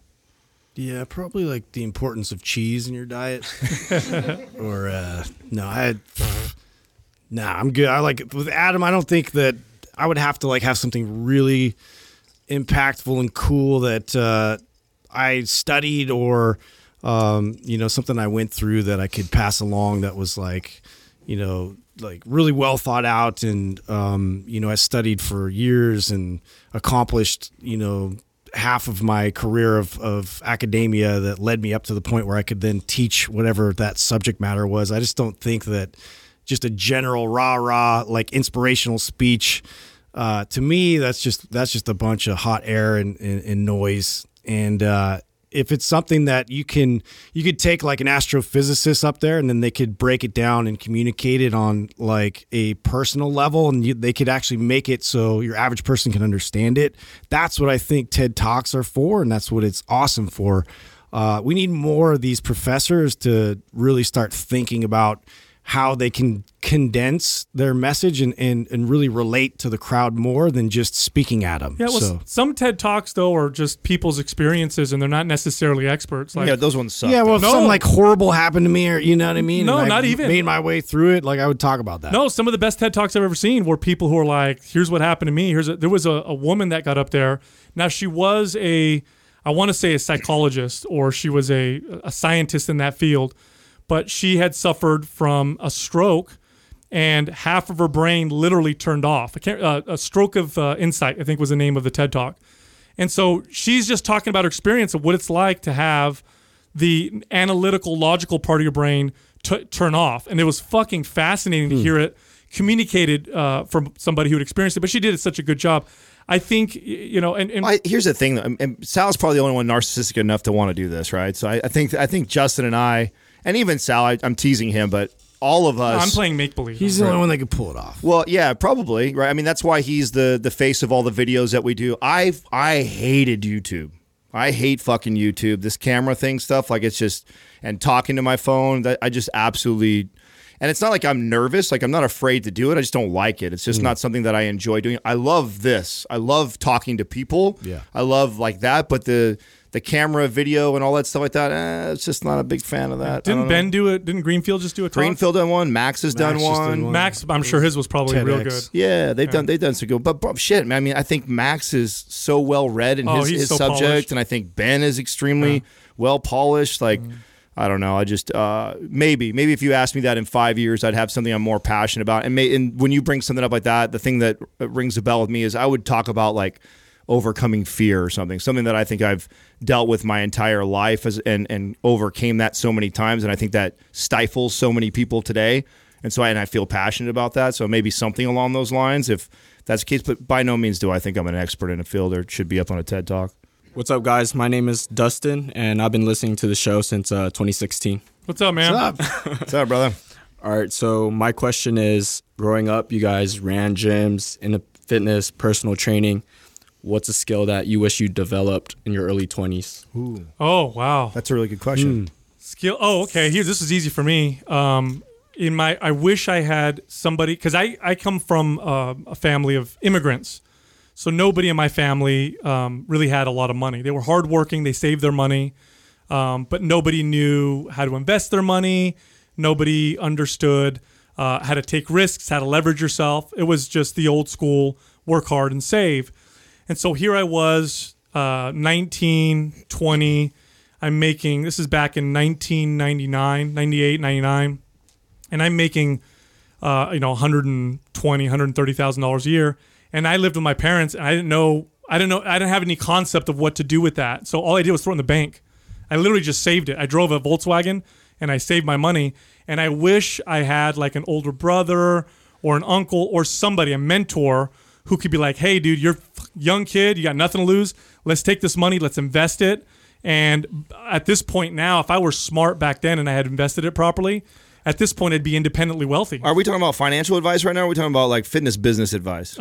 He said whatever. Anything. Oh, anything? Yeah. Okay. Yeah. I'm thinking like along the lines of fitness. When I'd go back and tell 20-year-old me, like, I wish I would have known running the gyms back then. Yeah. No, I got the impression he was like whatever, anything, right? Yeah. So. Don't say what. Don't say yes just because you fucking. Don't let him assumption close you like that. Right? Yes, that's what you're talking about. No, I felt like it was like a fitness related question. All right. Well, you can go and I'll come up with a different one. I think when I think about something that I learned leading trainers way later on that would have saved a ton of energy, would have made me way more successful when I was younger. When I first came on the scene in fitness, I was reading stuff around then too, but not as much as I was later in my 20s. I was big on the like speed of the leader thing. And so my attitude was, I'm going to run so fast that somebody else will want to race with me, or I'll get one or two people attracted to that. And between me and those two other people, I could destroy goal and be successful. And for actually many years, I was really successful doing that. Now, the shitty part about that was I had a very high turnover rate of employees. I mean, you would come in and you would either get on board or I'd burn you out and then be on to the next one. And I just kept turning over. But why it was such a pain in the ass, or when I look back now thinking like, I wish I would have known what I know now, is I was successful. So I was kind of blinded by that was the way to do things. And I remember when I finally pieced together to stop looking at my staff and trying to get them to be like me. Just because I had proven the model, I had been really successful, I was in search of trying to change everybody into me and teach them how I do things. And when I stopped doing that, I started looking at my team as just like a football team and looking at them at different players with different strengths. And if I hired you and I brought you on, you obviously passed the character test with me. Like, I liked your character. Now I needed to be okay with, you may be terrible at sales, or you may be terrible at lead generations, or you may be terrible at training clients. You know, you're not the best as far as program design. And being okay with that, and then figuring out the things that they were really good at and teaching them to double down on that. And that was a lesson I learned first for myself. And then when the light bulb went off, like, oh, that's how I should lead too. You know, I got the message for myself, like when I was in my early 20s, but I still was trying to make them all into me. What was I thinking? I should have done that early on, where I was looking at everybody else going like finding their strengths and then teaching them to double down on those strengths. When I figured that out, my clubs were like way more successful, and then work was easy. I could literally put my feet up and we were crushing goal all the time, and I didn't feel like I had to push nowhere near as hard as I used to have to in my early 20s. So you didn't have to run as hard as a manager. Oh, totally. No, it literally got easy for me. It went from being, I embraced the grind because I was that guy. Which is why you hear on the show all the time why I'm so passionate about no days off. I was that guy. I was like the sleeps for pussies, grind, like no days off. Sleep when I die. But that was around like work for me. That was how my work ethic was, and it made me very successful for a long time. But it did get tired. It wore me down, and it was tough, and I burned out a lot of people. When I pieced that together and became a better leader, oh man, my job, I was more successful. It was easier. Like that would have been a game changer to know that early on. Yeah, I think for myself to talk about my 20-year-old self, the biggest sort of thing that I struggled with was being too self-critical, and to basically, I limited myself from experiencing risk and getting myself out in public and doing things where I got judged, and I was too nervous, but I was more just like very hard on myself to be the best, and that worked well for me with sports. I was very critical of myself and always trying to improve, but getting out in front of people, I was terrified. I was terrified of that. But for me to then get through that and work on that, just for me to now kind of be in a place where I believe more with what I have to offer and knowing that I have the experience to speak on certain things, if I would have had more belief in the fact that I do know more than your average person, and to be able to convey that to somebody standing right next to me, I would have been a lot more successful a lot earlier. But, it again, like you talk to my 20-year-old self, I wouldn't have learned all these things anyway. I wouldn't have listened to myself. Like I had to go through that process of really like refining that and figuring out how to make myself better through this long path of where I am today. So I wouldn't change it, but at the same time, if I could, like that, I would be even further. Yeah. So what's funny is you think about that, like, would you have even listened I don't to think your so. own? There's some things I would have listened to, I think. It's interesting, right? Because I remember when I was 20, I thought I knew it all, and and the thing that I know now is that I remember how I thought before, so I remind myself today. You know what I'm saying? Like when I think I know it all, it's okay. It's no different than It when depends I was on how ingrained it was in me. Like the drive to be successful and make money at such a young age for me, that was so ingrained that nobody was going to come tell me like, yeah, balance, get some sleep. Yeah, money isn't the answer. It's okay if you don't make a lot of like that. There's no way. That would have been like, I'm going to figure that out for myself. I'll be the judge of that. Let me get rich and then I'll make that decision. Exactly. Yeah. So I think that you would have never been able to get through. But something like what I said, I think if I came back and was wiser, older me and said, hey, dude, like, you're gonna waste a lot of time trying to get these people to be more like you. You're never gonna do that. You're better off looking into their strength, because that makes sense to me now. It made so much once the light bulb went off. It made so much sense. I had so much success from it that I think, man, if I could have whispered in my ear at 20 years old and told myself that, I probably would have listened to that advice maybe. But some I know you're right. I wouldn't even. I'd be like, yeah, get out of here, dude. I got to figure this out myself. Hi, I'm Laura. Hi, Laura. Laura, how long you been? I like listening. How long you been listening to Mind Pump for? About a year. A year. Cool. Oh, okay. Yeah, but I started at the beginning, so. Oh my God! I apologize. Now, is that because Did you somebody make it all the way through? Did somebody tell you to do that? This one. Okay, so okay. Yeah. My apologies about those early episodes. There's a difference. Anyway, my question is, what has been the most unexpected outcome from having a successful podcast that you wouldn't have believed 1,000 episodes before? Oh wow, That's a cool question. Probably what's happening right now. Like the first time, and this is funny for me. Like the first time I started getting like random people coming up to me, and I'm a social person, and I never had that experience where someone would come up to me, and you can see the look in their eyes when they look at you, like they feel like they really know you. And they do if they listen to it. Right. And I'm looking back going, and I'm pretty good with faces. I'm not the best always with names. And if I'm looking at your face, I'm going, fuck, I know I don't know this person right now, but they are looking at me like I should. And Katrina said I had a terrible look on my face all the time. She'd always be elbowing me and be like, just smile first. At least fucking smile. And then you could figure out, because I'd be like, hon, I don't know how to fucking react because I don't know who it is. I don't know if I'm supposed to know who they are. I don't know if they're looking at me or the person behind me. So that was... I didn't think about that because that stuff didn't matter to me. I mean, even all of us when we started this business, which is also, I think, what's contributed to the success of it, is it's never been about fame or being popular or Instagram likes or any of that stuff. It was always about the why, the message, what we wanted to do in the industry. Since we started, we talked early on that the goal was to scale ourselves out of the business. We wanted to do just this part right here. We didn't want to be the face of it. We didn't want to be in the videos. We don't want to be on YouTube. So because we were already like that, where that stuff didn't matter to us, when it started happening anyways, where people were recognizing you and coming up to you, I wasn't ready for that. And it felt... it's weird. Yeah, it was different at first. Yeah, it's weird. I think too, just the diversity of people that listen to us, like in terms of...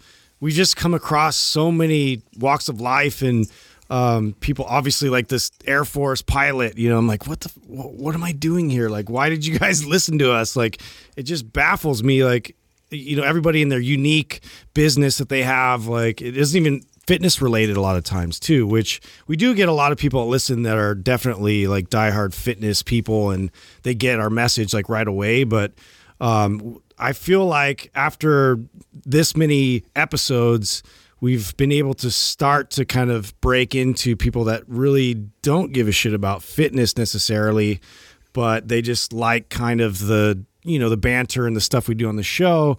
And we're starting to kind of reach a different type of an audience, which is cool. But I thought we'd just be talking to our gym people.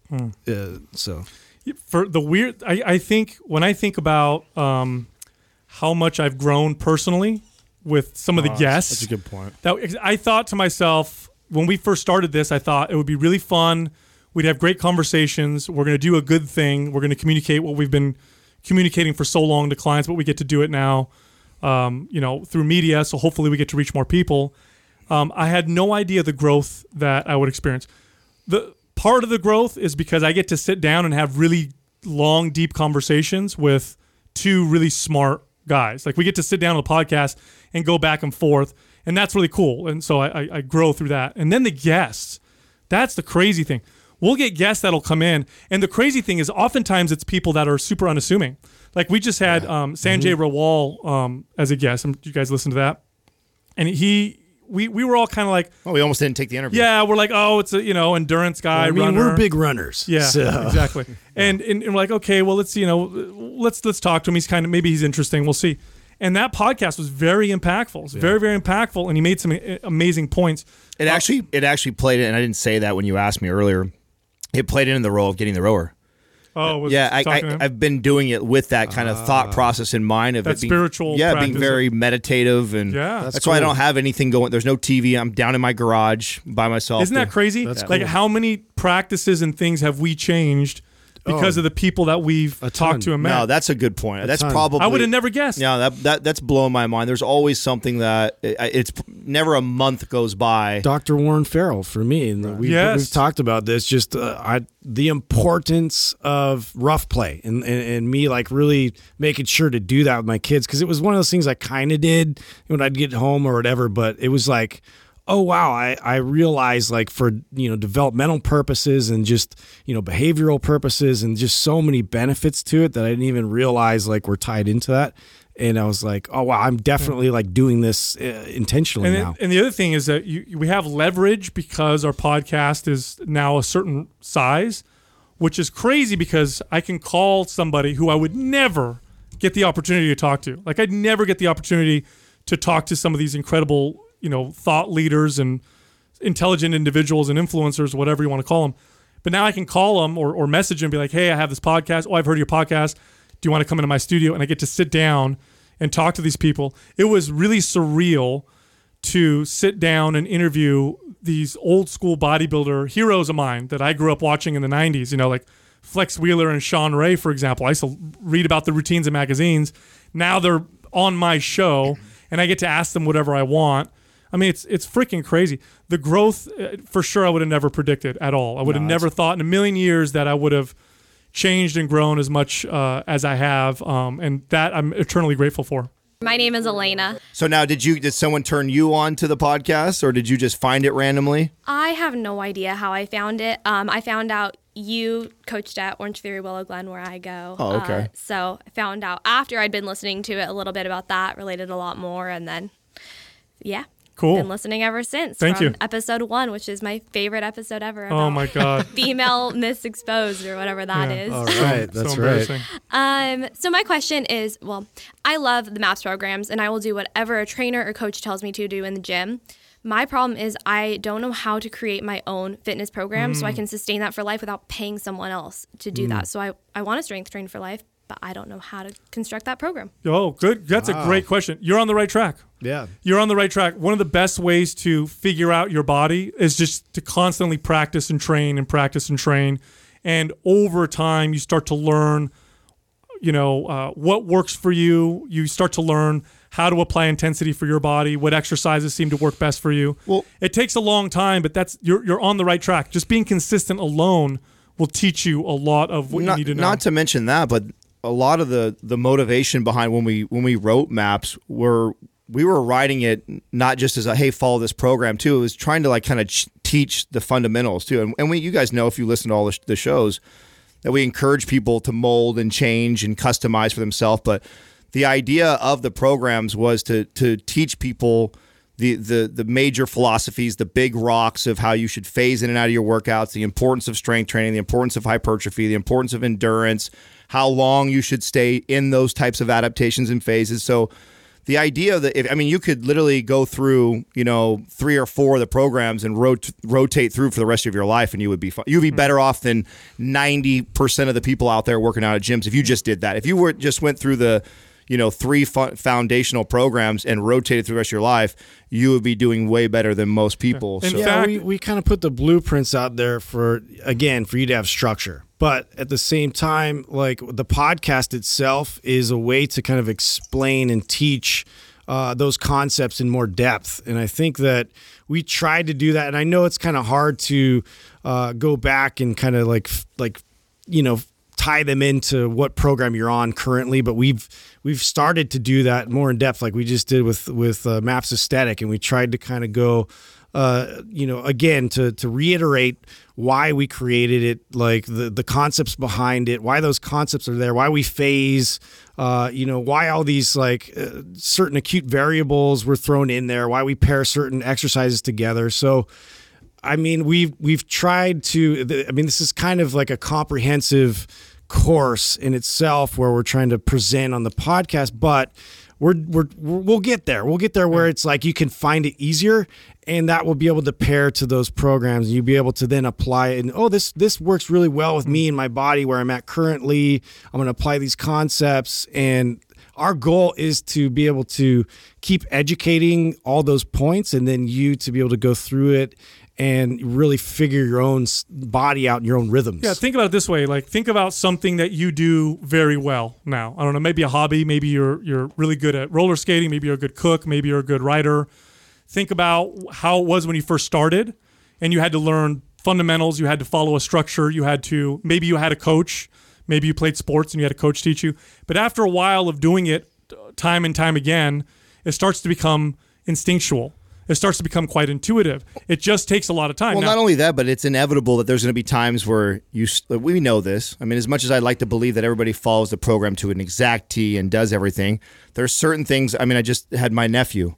He's supposed to be following Maps Anabolic, and I try to check up with him whenever I can. And he's like, "Hey, Uncle, do you think it's time for me to move to phase 2?" And I said, "Well, how long have you been in phase 1 for?" 6 months. Why are you in phase 1 for 6? Well, because I've been getting gains. I keep hitting PRs. Because he's seeing all these results. I'm like, do your joints hurt? He's like, yeah, my knees are starting to bother me a little bit. Right. So you're going to do things like that. We know that. We know we're going to put these programs out with a lot of good rules in place and structure. And it's inevitable that people are going to get stuck in phases longer than they should because they like the way they feel. They like the way they look or whatever. And what you're going to do is you're going to do that enough times, and then you're going to do it right a few times, and you're going to see, oh, wow, I notice when I follow these rules, it really makes a difference. And, oh, when I kind of bend the rules here, not so much. So that's the idea is like you give you guys a really solid blueprint. Inevitably, people are going to weave in and out and probably stretch things longer, cut things shorter. And you find out when you listen to the show, the things that we are always trying to hammer home, like these are important, these are important.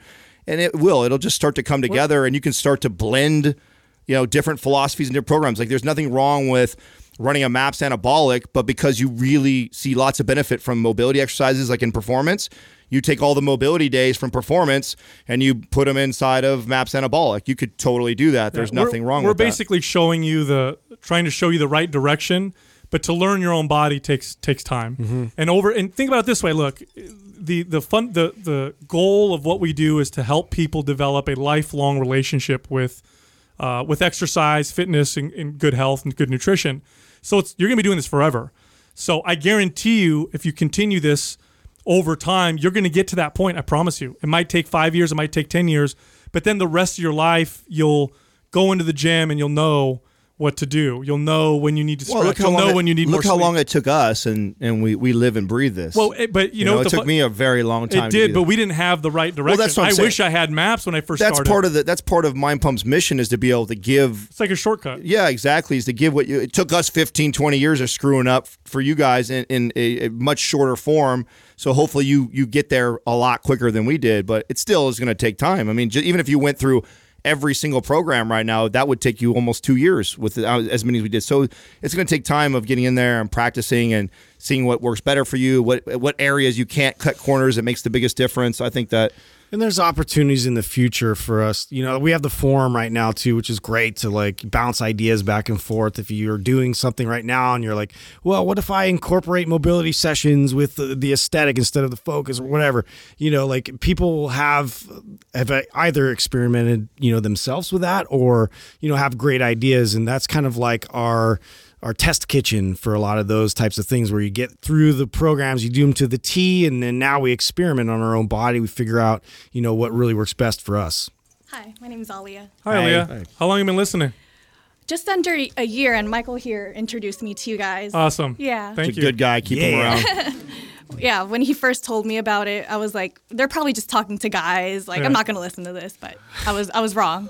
So my question is, going back to the Mind Pump mission, if you guys were to accomplish the current mission, how would the business continue on, and how would you guys continue to add value to people's lives? Oh yeah, I don't think there's going to be I don't think we're ever going to reach a destination. I mean, the mission is we'll be like the Avengers at that point. Yeah, no, because we'll always have to defend all the assholes trying to come in all the time. That's No, Definitely not the Justice I mean, League. and for the listeners who are listening to the podcast, when you're referring to the mission, you're referring to us kind of changing the direction and the message of the fitness industry. One that's positive, one that's not based off of insecurities or based off of how terrible you feel you look or whatever. One that's filled with right information where if I were to read articles on fitness, I know that 90% of it's going to be accurate versus what it is now, which is 90% of it that's wrong.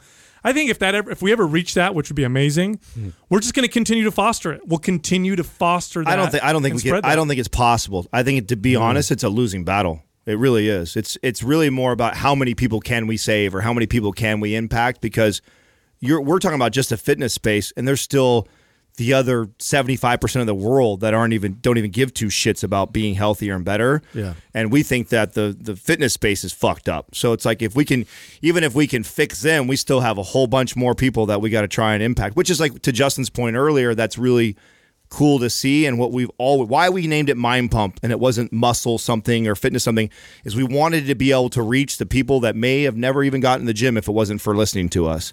So, and we still haven't corrected the fitness industry. So if that ever could possibly happen, which I don't think it could possibly happen, we'll have an endless job of trying to reach the masses. Our best bet, though, if we were to make the biggest impact, the strategy is to use new media to get as much good information out there as possible, reach as many people, and to influence the people in the field, the soldiers in the field, the trainers, the people who are actually training people. Because I know as a trainer, I knew this as a trainer, nobody impacted my clients like I could. They could listen to, shows, they could watch videos, but at the end of the day, the person who really impacted them the most was always going to be me because I'm their trainer.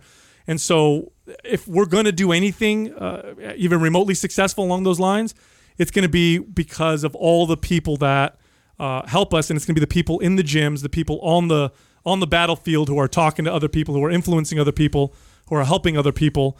They're the ones that are really going to make the big change. We're just trying to. We have to clean our house up first too. There's stuff like, so for example, what's happening right now behind the scenes of Mind Pump. We've been building out the new website all on HubSpot. It should go live probably in the next week or so. And the idea right now, where we're focused more so than even driving more revenue, like right now where we're at with our Facebook ads, we could turn up our Facebook ads and 3x the business. But we don't, because we're trying to service our current audience even better than what we are currently right now. So, and what I mean by that is right now, if some random person comes across a great guide that Sal wrote and they read it and they're like, oh my God, this was awesome. Who are these guys? Whatever. There's like an email sequence that starts getting dripped to them over the next 7 days. And the way we have it set up, it's to build value. It's not to try and sell and market to them right away. It's like every other day or every 2 days, they get like this nice email, fitness tips, cool YouTube videos, but it's still generic right now. Right now, I don't know who that was that opted in. And so what HubSpot's going to allow us to do, and we have somebody literally working around the clock on this right now because we get anywhere between 50 to 100 emails every day, that is starting to segment the people that are coming in. So I know, oh, this person's 35 years old, had 2 kids, trying to lose 30 pounds. Oh, she clicked on this guide. She read this blog. She's shopping around at this program. So I know who these people are. So then we can go back and go, oh, this podcast episode, these 3 YouTube videos, these 2 guides are perfect for her. Make sure those get sent over in a sequence and she gets that. So we're trying to find ways to give more free information, more better information, and that's useful. It's useful to the people who are getting it. Right. So we got to do. I mean, I want to get to a point where that we've done that so well before we even start to break out beyond that. But that's on the horizon right now. So it's really cool. You guys will see the new website and everything that's coming. Then we got to make an AI version of us. That's right, dude. CGI. Lots of work. Mm-hmm. I'm the guy that put her on. Thanks, man. We like you. Appreciate it. But I've been listening. My name's Michael. I've been listening for about a year. Cool. I was wanting to listen to a podcast and listen to you guys. You guys are just talking shit, current events. I love it. But you guys are all great individuals. Who was like had the most impact on you guys in your life? Like the greatest mentors that had effect and influence you guys to become the guys that you guys are today? Oh, wow. Wow. Okay, so easy, my parents. But besides my parents, I was blessed to have amazing mom and dad. Besides them, my first like mentor in fitness or in the business of fitness was my friend Don Cardona, a good friend of mine. He was a young general manager. I think at the time when I first started working with him, I had just moved over to the sales side. So I was a personal trainer, became a fitness manager. And in those days, personal trainers didn't move over to general manager or sales. It was you were either fitness or you were sales. So I expressed some interest and said, okay, before you become a manager, let's have you be an assistant manager just to kind of learn the ropes. In comes in this new general manager who's Don, and he, I think at the time was 20. Let's see, if I was 18 or 19, he was probably 22 or 23. So young dude, a lot of energy, very intense. And a absolutely brilliant communicator. I'll never forget one time where I was doing a presentation, a sales presentation. I was talking to a potential member. And of course, your goal is to get them to want to sign up for your gym and hire a personal trainer so that they can, get fit and all that stuff. And I was just talking, and I kept going, and I kept going, and I kept going. And Don hits me under the table. So I'm like, I stopped talking. So he took over. They ended up hiring a trainer and getting a membership. And when they left, he sat me down and he said, he says, Sal, he goes, you're very passionate and you do a really good job expressing yourself. You do a good job of, communicating what you're trying to communicate, but you're a terrible listener. He said, excellent communication is more about listening than it is about talking.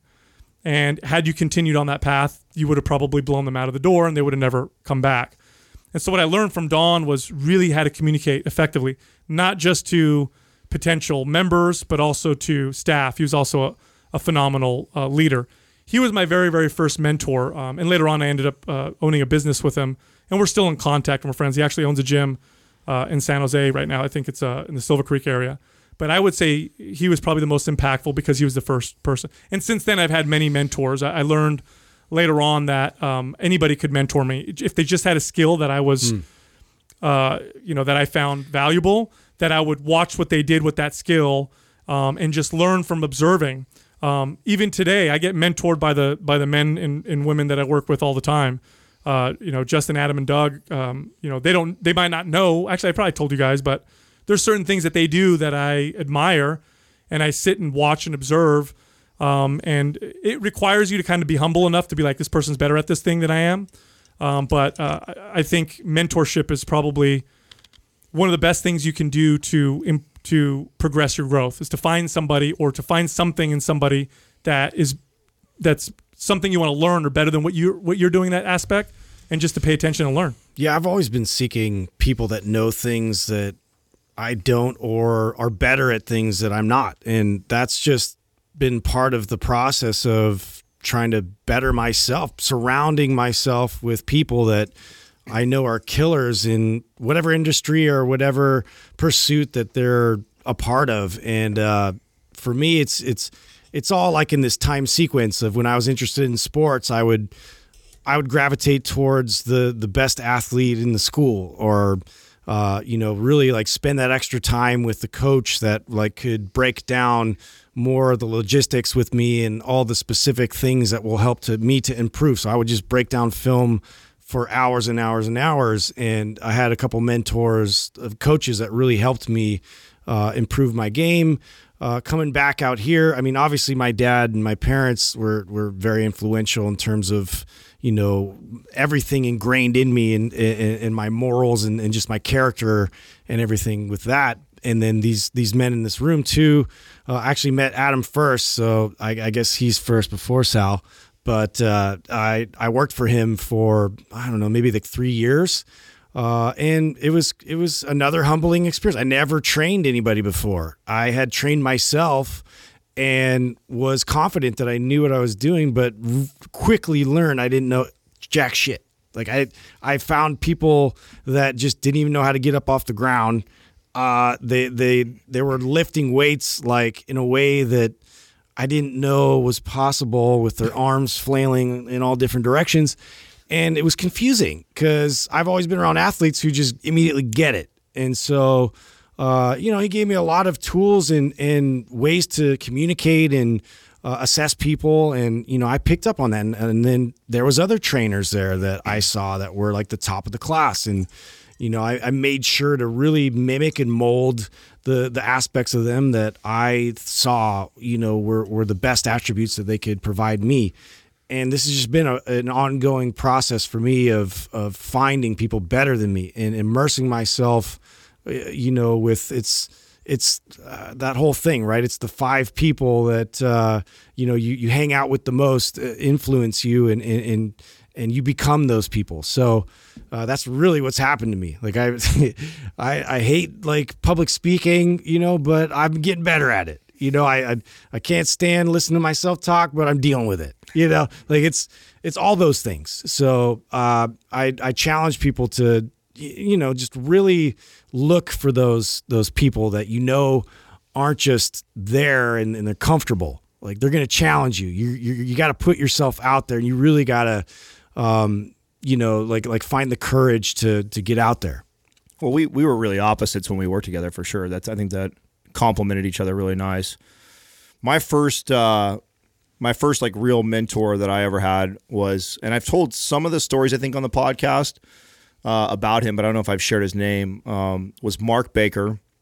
I was 21 years old when I met him. And at this time I'd been working for the company already for about a year and a half. So I'd already moved up the ranks really quick. I was now into management. I've been the top dog. I had set the club record for sales. I had set the club record for goal for a fitness manager. So I was kind of felt like I was the big swinging dick at this point. And for sure was cocky. And this guy comes in. 2 dick references. I know, right in a row. Right there. Boom, boom. Yeah. Pow, pow. Freudian slips. So this guy comes into my club. So this time we're getting a new manager, new GM's coming into the club. I've never met him before. I know Monday I'm going to see him at work. Well, part of the job as a fitness manager is to run the weekend. So I'm in there working on the weekend. And I get to work, I think at like 8 o'clock in the morning or so. And I go over to my computer and I check the daily SMR, which just kind of tells you what's going on with sales. And I just wanted to see, hey, did anybody put something up before I got here? And that's because part of my job is to oversee sales and make sure that we have a good day, successful Saturday and Sunday. And I click on it, and we're having the biggest day I've ever seen us have since I've been at this club. And the names on there are this guy, Mark, who I've never met. I'm like, what the fuck? This guy gets to my club. I've never even met him before. He's here I don't know how many hours he's here before. Just flexes right away. Right away. Like right away. So instantly has caught my attention. And, I introduced myself. He was totally rude. Yeah. That's what he was known for. Yeah, what's up? I'm Adam. I'm the fitness manager. Yeah. And he just walked right past me. This fucking guy, right? But I'm very competitive, and I'd never seen anybody do revenue with this, so I'm instantly interested in who this dude is.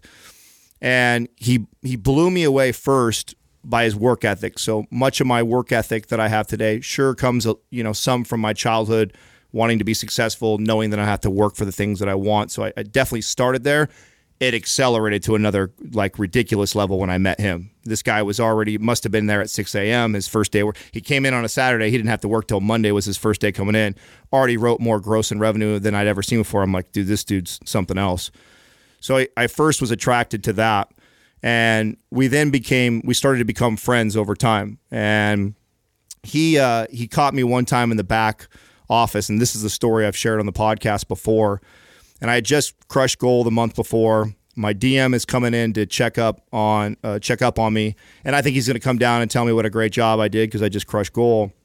And he comes in and he nitpicks all the things that I wasn't doing well, because I've talked on the show before that I just didn't have a lot of organizational skills. That was definitely a weakness of mine.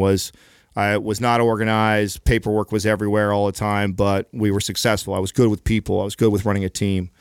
And he comes in and just basically points out everything I'm doing wrong. And I'm not a poor me or victim type of person. So, okay, the very next day, I'm at my desk getting organized, fixing all the things that boss told me. And it's like 5, 6 o'clock at night. This is prime hours for the gym.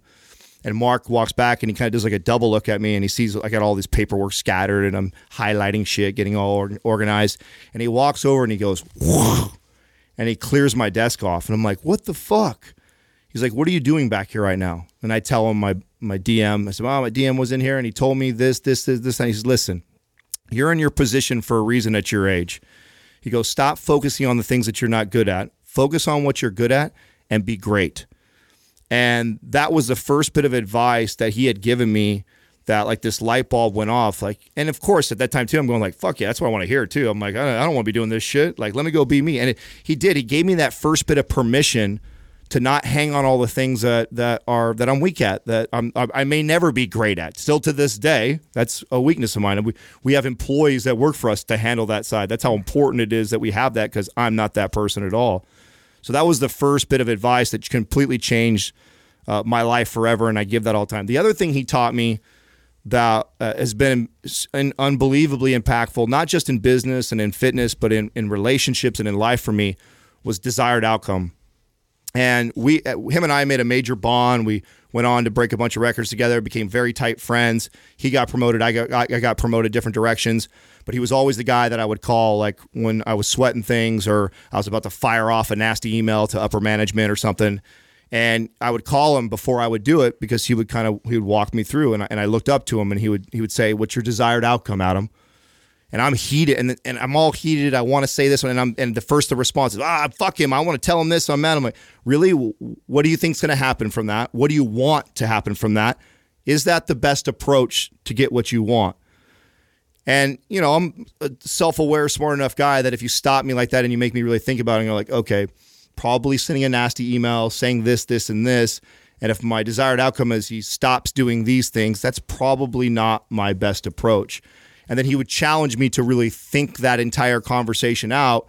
And that completely changed how I led, my relationships too. Like, and this is the advice I always give to anybody that's ever worked for me, is I teach this same thing, because if we could all just do that, and there's old cliche things of count to 10 before you say shit like that. But even a step further than that is think of what your desired outcome is. Like, what are you trying to accomplish from this conversation?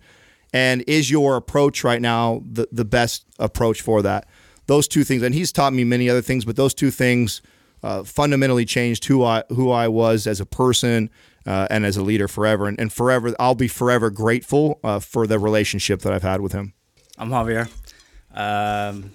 Found out about the show from Thomas Kubota, actually. Tommy. It's funny, you guys. Yeah, just had You a the 24-hour guy? No, I worked at a gym in Gilroy. Oh, okay. Yeah, good deal. From. So my question is, Mind Pup aside, what do you guys think would be your personal or individual legacies, or how do you want to be remembered? Oh, geez. Wow. You know, besides Mind Pump, I'd want to be remembered as a good father to my kids, for sure. That's a big one for me. When especially after I went through a divorce while we were on the podcast, like during the podcast. I think it was how far in were we when that happened? About a year. A year, yeah. About a year into it. So that's after 15 years of marriage, 2 kids, and very difficult for anybody who's ever been divorced. It's a difficult process, and I thought to myself, okay. And one of the reasons why it took so long for that to happen, because we probably should have got divorced 10 years earlier. But the reason why it lasted as long as it did is because you don't want to hurt your kids, or you don't want to put your kids through the whole process of divorce. It can be challenging for a kid to have 2 separate households, to have parents that are split up, that whole thing. So when that happened, I thought, okay, how can I make this the best out of this scenario? How can I be the best father I possibly can be for my kids?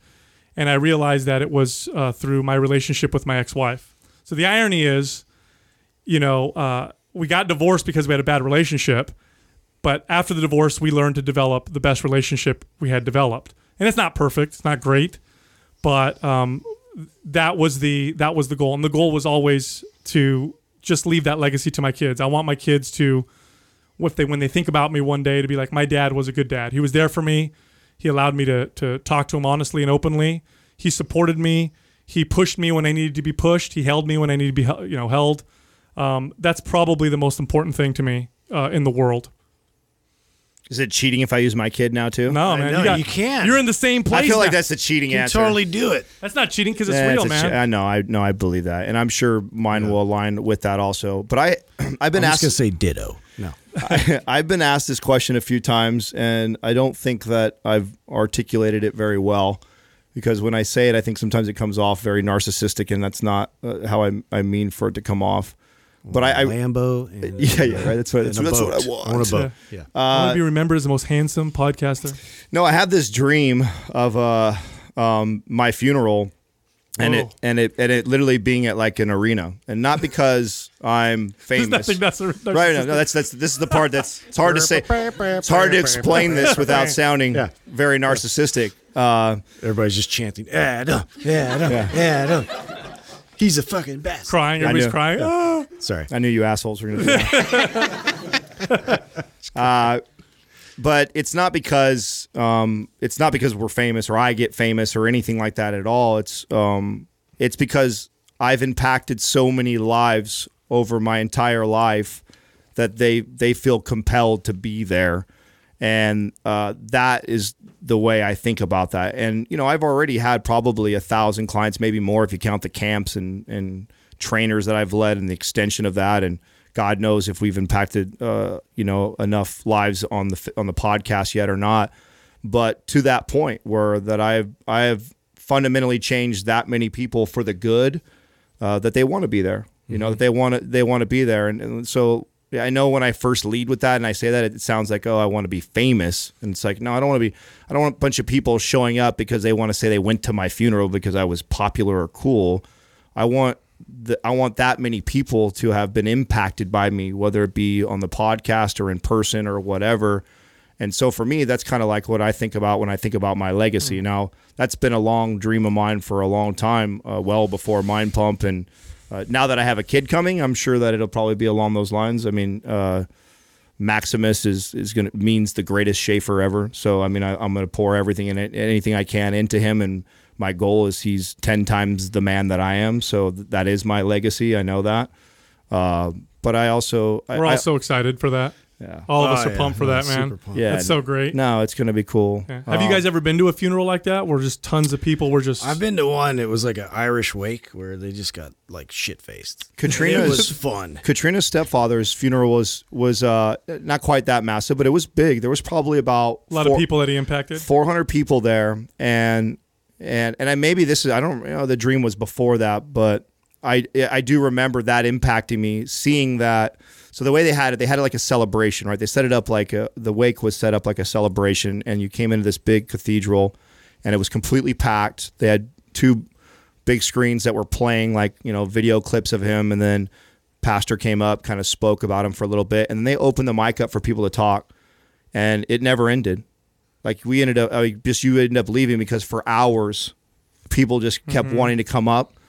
And it gets me choked up just thinking about it. People kept coming up and just sharing the impact that he had made on their lives. And so, and it looked like every single person in there wanted to get a turn to get up there and to say something. And I was like, whoa. That's that's legacy, 100%. Right, right. Legacy. So along those same lines, I mean, for me, it's about what we started with, which is just the integrity, the unwavering integrity, to where I just hope that people find our decision-making process as something, to emulate that helps embolden their life and better their life outside of just health and fitness. So whatever I can do to, at least start with that conversation of here's how to better yourself physically. Here's how to, better yourself nutritionally and like empower yourself with health. Let's start there.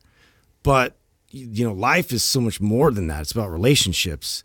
It's about, your kids. It's about, giving back to the community. It's about like everything else but you. And I think that society now, for me, it's so much about ourself, and we're always putting ourself out there on social media, and it's the most narcissistic like environment I've ever seen. And I think that we're all suffering as a result of that.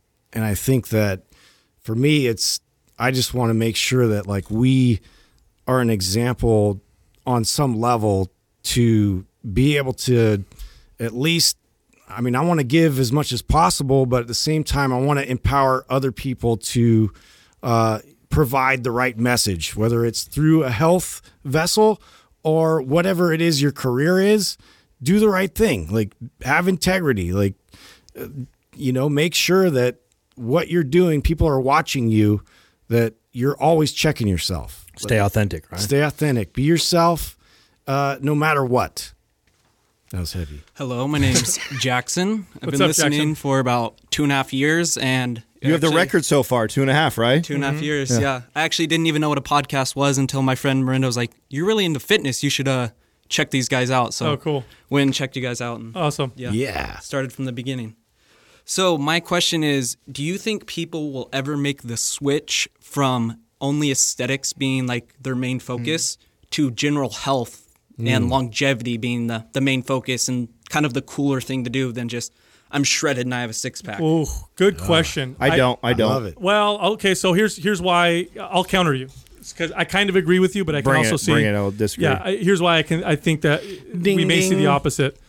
I am on Adam's side. I don't think so. I think we're all driven by this kind of surface level way of thinking.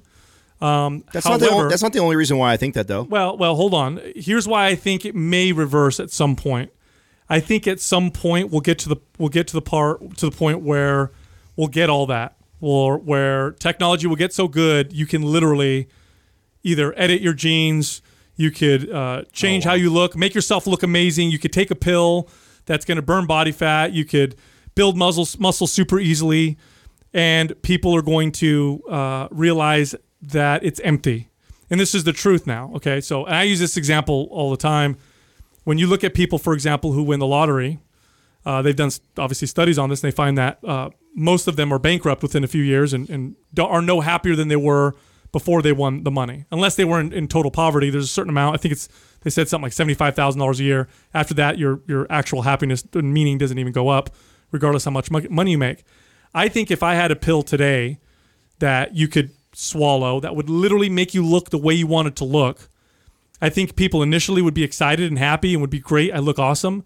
But I think they would soon realize that that wasn't what they thought they wanted. Yeah, but they wouldn't stop taking the pill, though. Well, I don't know if they will stop taking the pill, but they may focus on the other things. Like, it's the journey. In other words, it's the journey to get there that you get that growth from. Those of you that are sitting there who've worked out for a long period of time, you know exactly what I'm talking about. And so that's the possibility. The possibility is we'll get to the point where we're going to get all the aesthetics we want. Everyone's going to look beautiful. People are still going to be miserable. They're going to be. Do you think so? It may. If we ever get to that point, it I don't might think we happen. will, though. I don't think we're going to get there. You don't think so? No. You don't think we're going to get all like robotic bodies? Well, that's Hopefully. maybe that. But You know what I'm saying? Yeah, maybe you have some robotic limbs and stuff like that. But in our lifetime, I don't think we see. Not in our lifetime. Yeah, I don't see anything that crazy. I don't know, dude. I can't get on board. I can't get on board with people not or letting go of that. And in using your argument with the. I mean, I'm trying to stretch it. You know what I'm saying? Yeah, but I mean, you bring up a good argument of like, why do we even desire an aesthetic physique? Like, why are we attracted to it? And there's evolutionary reasons why we are. Yeah, it represents health. So the exaggeration of that will always be there. So that internal desire, I think, will always be attracted to this aesthetically pleasing to the eye physique.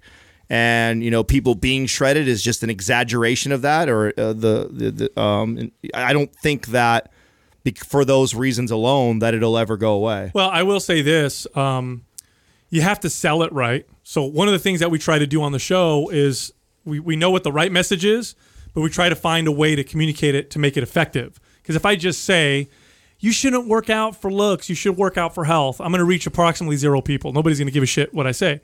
But if I say this, if you chase aesthetics, eventually you'll lose aesthetics and you'll have poor health. If you chase health, you'll get great health, and as a side effect, you'll get great aesthetics. Now I've sold you.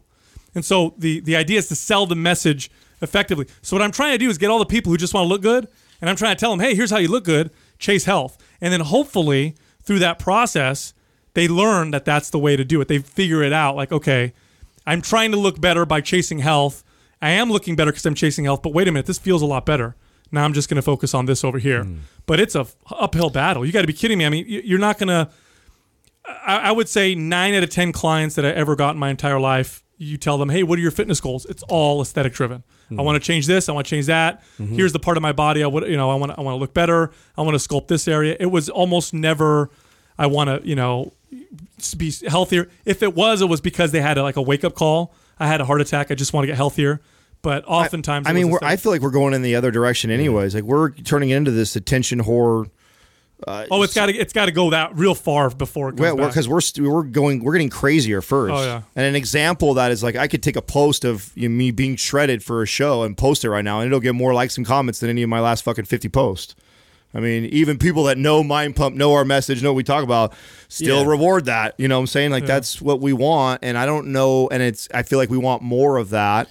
I don't know if in our lifetime, I don't see that. That's like we hope for that, but at the same time, I'm with Adam on that. Like I think that like we're animals at the end of the day. We try so hard to deny the fact that we have all these like attractions and impulses, and like we're drawn to certain people that look a certain way, and there's just that's just a part of the process, like as human beings. But in terms of education out there, I think that like we're trying to put a dent into that in terms of like how to do that more appropriately, and how to get sort of both, and to be more health minded in the process. Even if you want to get on stage and look like this crazy god, there's a way to do that where you're not just going to destroy your metabolism. Yeah. And I think that if we can at least start there and like get people to understand that part of it, then maybe it'll kind of trickle back to, well, maybe we should just be more focused on health and be happy, and everything else will sort of fall into place. Yeah, fall in. It's funny too because we still haven't solved aging. So if you're somebody that's super obsessed with your body and you identify with how good looking you are, you're gonna have at some point you're gonna learn a lesson. At some point you get old, and it's funny when you meet these people. When you meet these 60, 70, 80-year-old people who were beautiful, gorgeous, identified with their looks when they were younger. A lot of celebrities are like this. Like they're celebrated for being hot or good looking.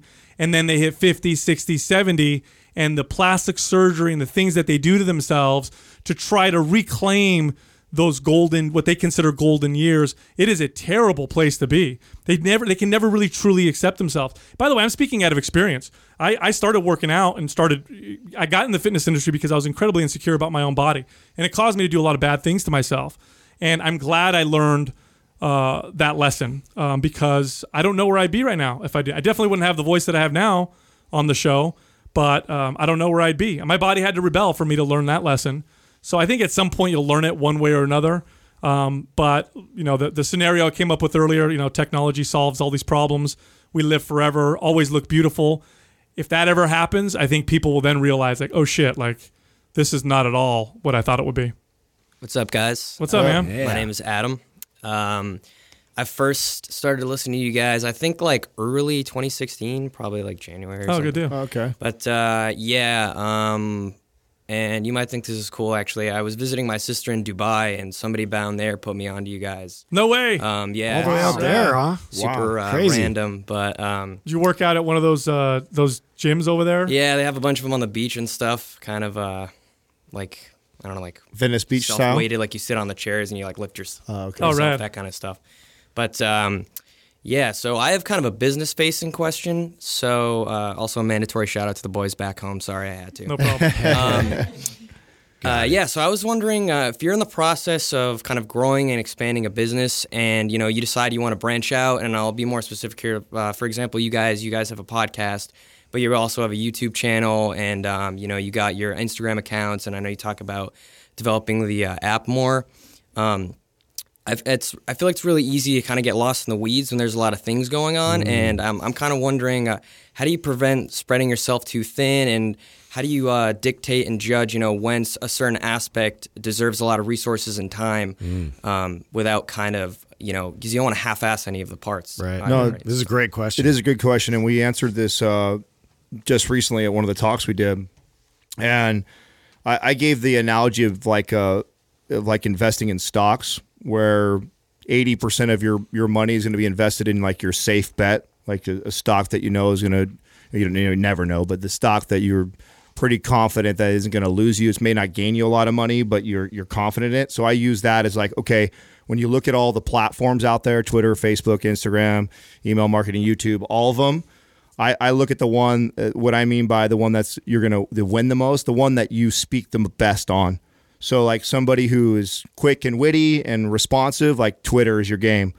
If you're great with shooting pictures and angles and great captions, like Instagram's your game.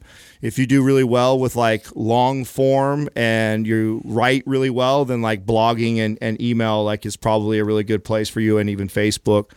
So first of all, figuring out what platform works the best for you, but then to not neglect the other ones like you would stock. So you take 80% of your time and money is being vested in whichever platform you think that you speak the best on, but you're smart enough to know that you need to get real estate on all the other ones, because there is always that chance that Twitter shuts down or YouTube shuts down, and then podcasting. I mean, the likelihood of all of them all shutting down all at once, that's probably not going to happen. So making sure that you diversify so you don't get screwed and you're only on one platform, I think that's smart.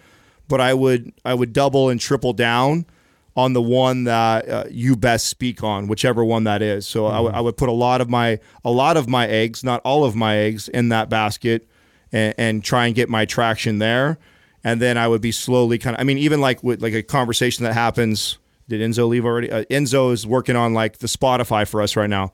I've been constantly hammering that. Like, we got to get on Spotify. Like, we're a fitness company. Like, people would think like, why Spotify? Well, I believe in the platform. I believe that they're going to be here for a long time. I like them as a company. If we could actually end up being almost like a DJ where we have all these different stations that you tune into on Spotify. So Mind Pump Rock, Mind Pump Hip Hop, Mind Pump House, whatever. And we have and it's a rotating playlist. So it's always new cutting edge shit. Like, how many people in here wouldn't probably be listening to that?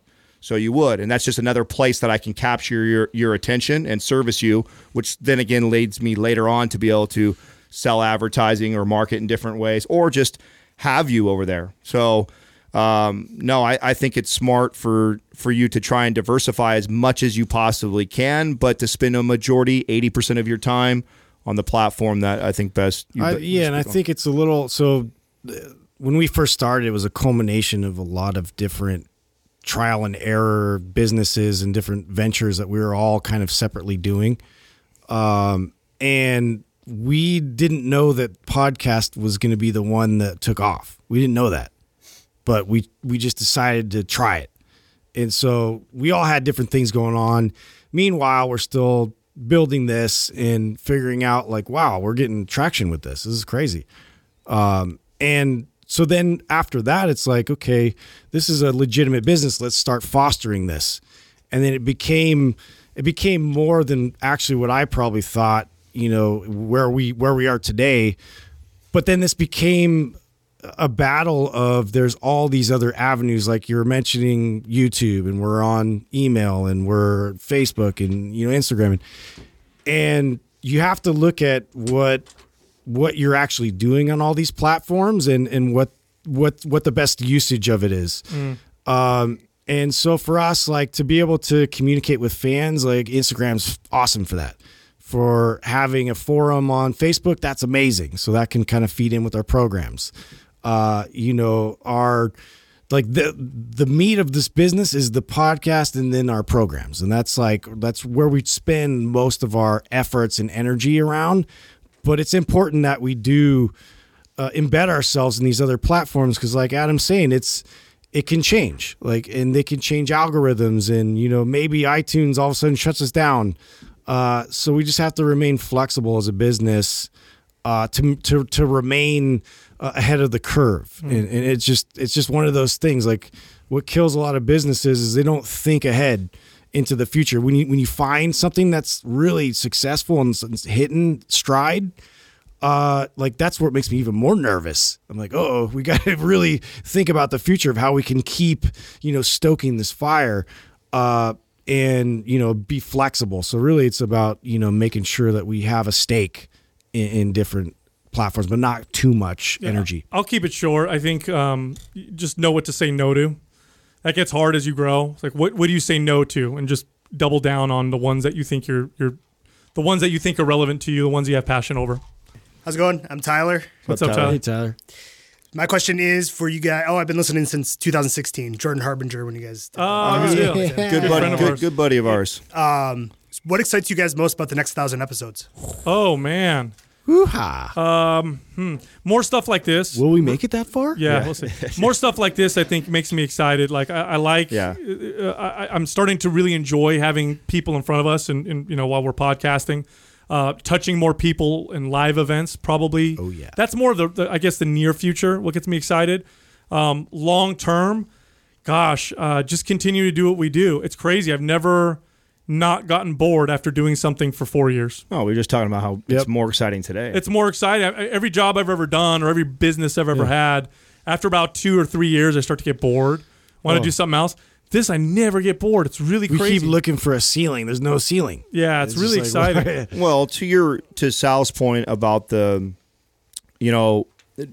doubling down on the things that are important to you or that you do well at. When we first built this, we really did get out. I mean, we used to do these Orange Theory talks, and the whole reason why we started this business was to impact the fitness industry and impact people. Nothing impacts people more. Maybe the podcast reaches tens of thousands of more people than we could potentially do in a small room like this.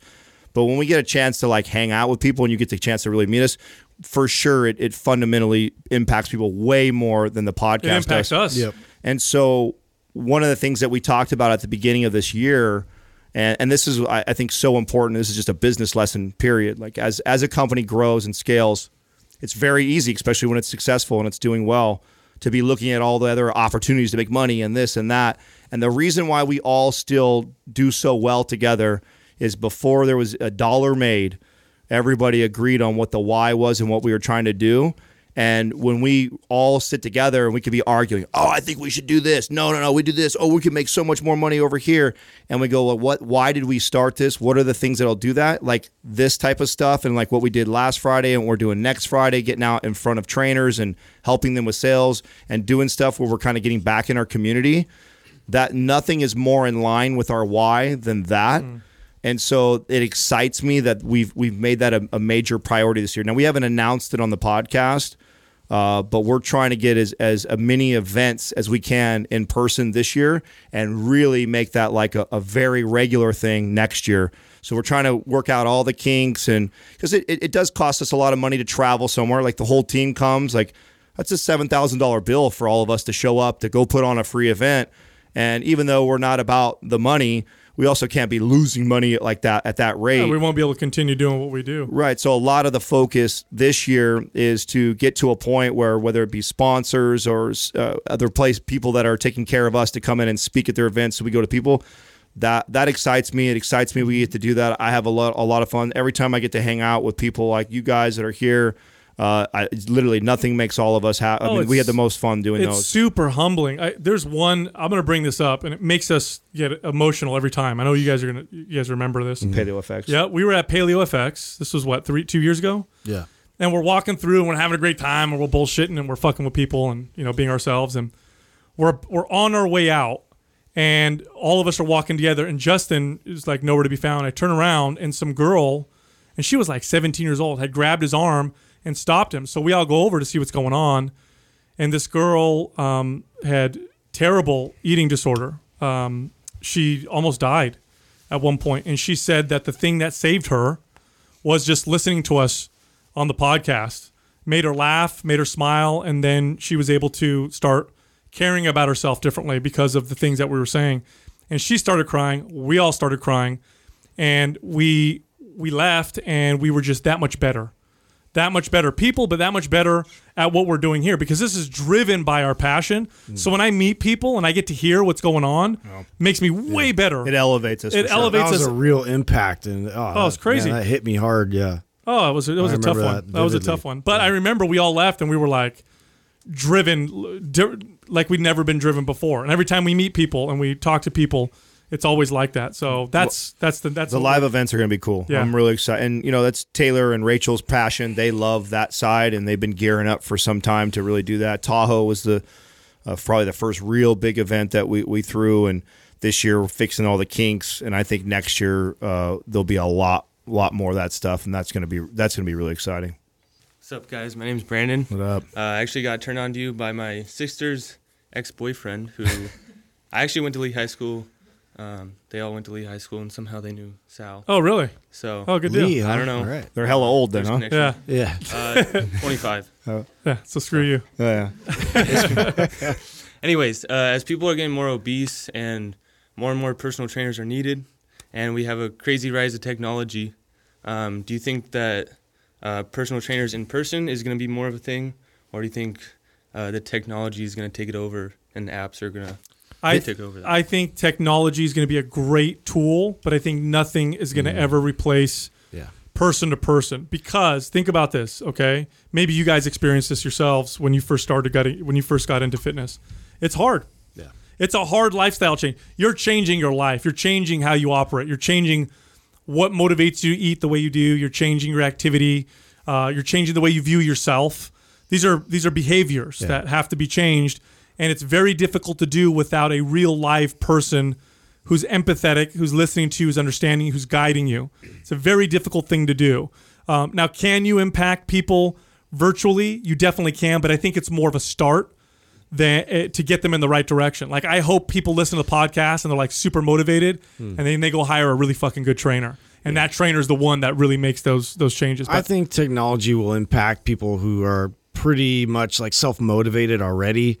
I know there's doctors now, and there's other like practitioners and physical therapists that are using technology to help gather more data, more information that they couldn't before to convey to their patients. And I think that personal training is no different, to where we're still going to need somebody to interpret all this information, to their clients. And I don't feel that AI is going to be able to have that intuitive insight, in terms of like being able to communicate on a level where, like, person to person, I could tell something's off, and like, let's talk about it. And it's more of like like it's a therapy session at that point. But we needed to have that conversation for you to now accept where you are, and then and that was like sort of the sticking point that we had to tackle that. So I think it's a great tool, and I think that like trainers really need to get versed in like modern technology in ways that they can apply it with their clients. But I always see the need for person to person interaction. We just need that as human beings. I think as a company, we're banking on that. We put a lot of those trainers out of business, to be honest. I mean, when I mentioned to you guys about what we're doing with HubSpot, one of the things, like what Ann will do, like she'll come across somebody who bought a program, emails in and says, this is what's going on with me. My knee hurts, this, that. And she has like this very custom list. And then she'll send that over to Sal, and then Sal's beginning to look at the camera and speak to that person. Then that now gets categorized over to somebody who has knee pain, going through this. And so we're kind of building out that capability of giving you that almost in-person, speaking to me, answering exactly what I need to know so I could go in then and apply it to the gym. I think AI is definitely going to take over a lot. I think right now there's plenty of room for someone to start tomorrow and be a trainer in person, and I think I advise people to do that first. I think it would be extremely challenging to be somebody who's never trained a client before and then go straight into virtual coaching, like to Sal's point. Like, I think that would be super difficult. The only thing that I think that makes me a decent virtual coach is because of all the experience and all the people, and I've heard this a million. When someone sends me something, I'm like, this is not the first time I've heard this, Mm-hmm. And so I have the answers. Like, if I hadn't had done that with so many people in person, I don't know if I would have those answers. I think we put shitty trainers out of business, but for sure, nothing we could ever do would ever be better than me talking to and being with someone in person, or you being with someone in person. And I'll argue that we've probably made more personal trainers become trainers than we've put out of business, or we've made bad trainers more good trainers. I think the barrier to enter is lower. So if you need help and you can't afford personal trainer, well, the technology is going to be great because you get great information. It's personalized. It's a lot less expensive. But would anything that we ever create that I could even comprehend that we could create, would that ever be as good as me working with someone in person? No way. No, of course. Will it be better or as good? No, of course not. It'll never. But I think it's going to do a big fucking dent. Oh, and I think if you're not, I think if you're in business and you're not thinking that it will one day, and sure, 100%. I mean, we're already starting to see this. I mean, you're going to be able to hands free at all times in your house, your car, whatever like that. Just speak the question that you have, and a fucking video, a long form, or whatever form you want it in, is going to pop up. Yeah. And so imagine you being a client working in your gym at home, and you have Alexa or whatever tools inside there, and you're like, say, oh, I'm on MAPS Anabolic Phase 1, this, that. I mean, Tom Bilyeu's building him. I remember talking to him, it was like 2 years ago. I sent him a text when I saw he was already doing things with Alexa, and I said, what are you doing on Alexa already right now? Are you seeing return on that? He's like, nah, this is for 10 years down the road, bro. Like, and he's already planning that, all that stuff there, so that you can say something into Alexa and anything that Impact Theory has touched on that. So, yeah, man, I think that it's going to be. Now, I think at the beginning of that, smart trainers that are not insecure and feel okay with sharing Mind Pump's knowledge and information will be smart and will use us. And this is what, when I talk to trainers, I always tell them, like, if you are trying to be smarter than us or be smarter than every trainer, that's silly. Like, why? Like, it's still to this day. That's why when you look at our YouTube channel, it's a reflection of us as trainers. Like, you see a bunch of other really smart people on there. Like, you know, I have such the Henry Ford approach when it comes to fitness. I'd much rather find the guys and the girls that are much wiser than I am, and then I share that with my clients. I don't need to be the guy that gives them that information. It's like, hey, I'm the filter for that. And so I do see trainers still being in the mix because of that. So maybe you're the middleman between somebody, so you have a client, but think about what that cost will be. It's going to drive the cost extremely low. It'll be like, I hire a trainer for $100, and your job is literally to use all the resources that Mind Pump has probably spent at that point, millions of dollars of building it out to make it so simple for you, to where you can just go, oh, 35-year-old, this needs to lose weight, knee pain, this, that, okay. And then you can just send over all these videos, all these speaking almost directly to that person. That's Either way, it's going to be a lot different. And it's definitely going to be a lot different. I think that trainers need to prepare for that and get, involved more with like all these different uses of, technology to get clients and also, evolve their business so that way they're not left in the dust. Hi. I'm Kat. I've been listening for about 3.5 years before I've become a trainer. And now I'm a trainer, so it's been really cool to listen to you guys throughout that process. Awesome. Sweet. So this is totally a trainer question. My biggest weakness, I think, is I get frustrated that my clients don't care about their health the way I care about their health. And I get maybe a little intense with them, and I just get upset like I'm failing them. So I would love to know your advice on how to handle things like that and not take it so personally. Very common, by the way. Very common, especially, fitness is a passion-driven industry, so people don't typically become trainers because they're trying to make a lot of money. They do it because they love fitness. And so you're so passionate about these people, you care about their health. They don't care about their health. It's almost like when you have a loved one who's sick and you want to get them better and they don't want to, and you're like, let me just force you, and you want to choke them. I'd say you have to understand that in order for you to be effective, you have to meet them where they're at. Okay? And there's no amount of forcing or hammering or anything you can do that's going to help, that's going to get them to move faster than they want to move. Mm-hmm. And so you have to accept that. I blew a lot of clients out the door because I was that trainer. I'd sit down with them and I'd have these come to Jesus talks, and you're not doing what I'm saying. You're not eating the meal plans. You're not working out on your own. You got to do these things, otherwise I don't want to train you. And I'd blow them out, and I would do them no benefit, because at the very least they were showing up to train with me, twice a week. So at the very least they were doing something. It's a long process. It's a slow process. It's a difficult process. Meet them where they're at. Be honest with them. Don't lie to them. So I used to be very honest with my clients, and I tell them, look, here's why you're not getting to the goal that you wanted. It's because of these things that you do. But that's okay. At least you need to know that, and it's okay. But when you're ready to accomplish those goals, you know what you need to do. Until then, I'm here for you. You're showing up for your sessions. Let's have a good workout. Mm-hmm. And at the very least, I can make that kind of an impact. And when I understood that and had that attitude, way more successful as a trainer. I had one guy, great, he's a family friend now. I remember he hired me, and when I was learning this process is when I trained this guy, and he wanted to lose 35 pounds. It took him 3.5 years to lose 35 pounds. Do you know when he lost the 35 pounds? The last 6 months of that whole process. The whole first 2.5 years was him just showing up to his workouts.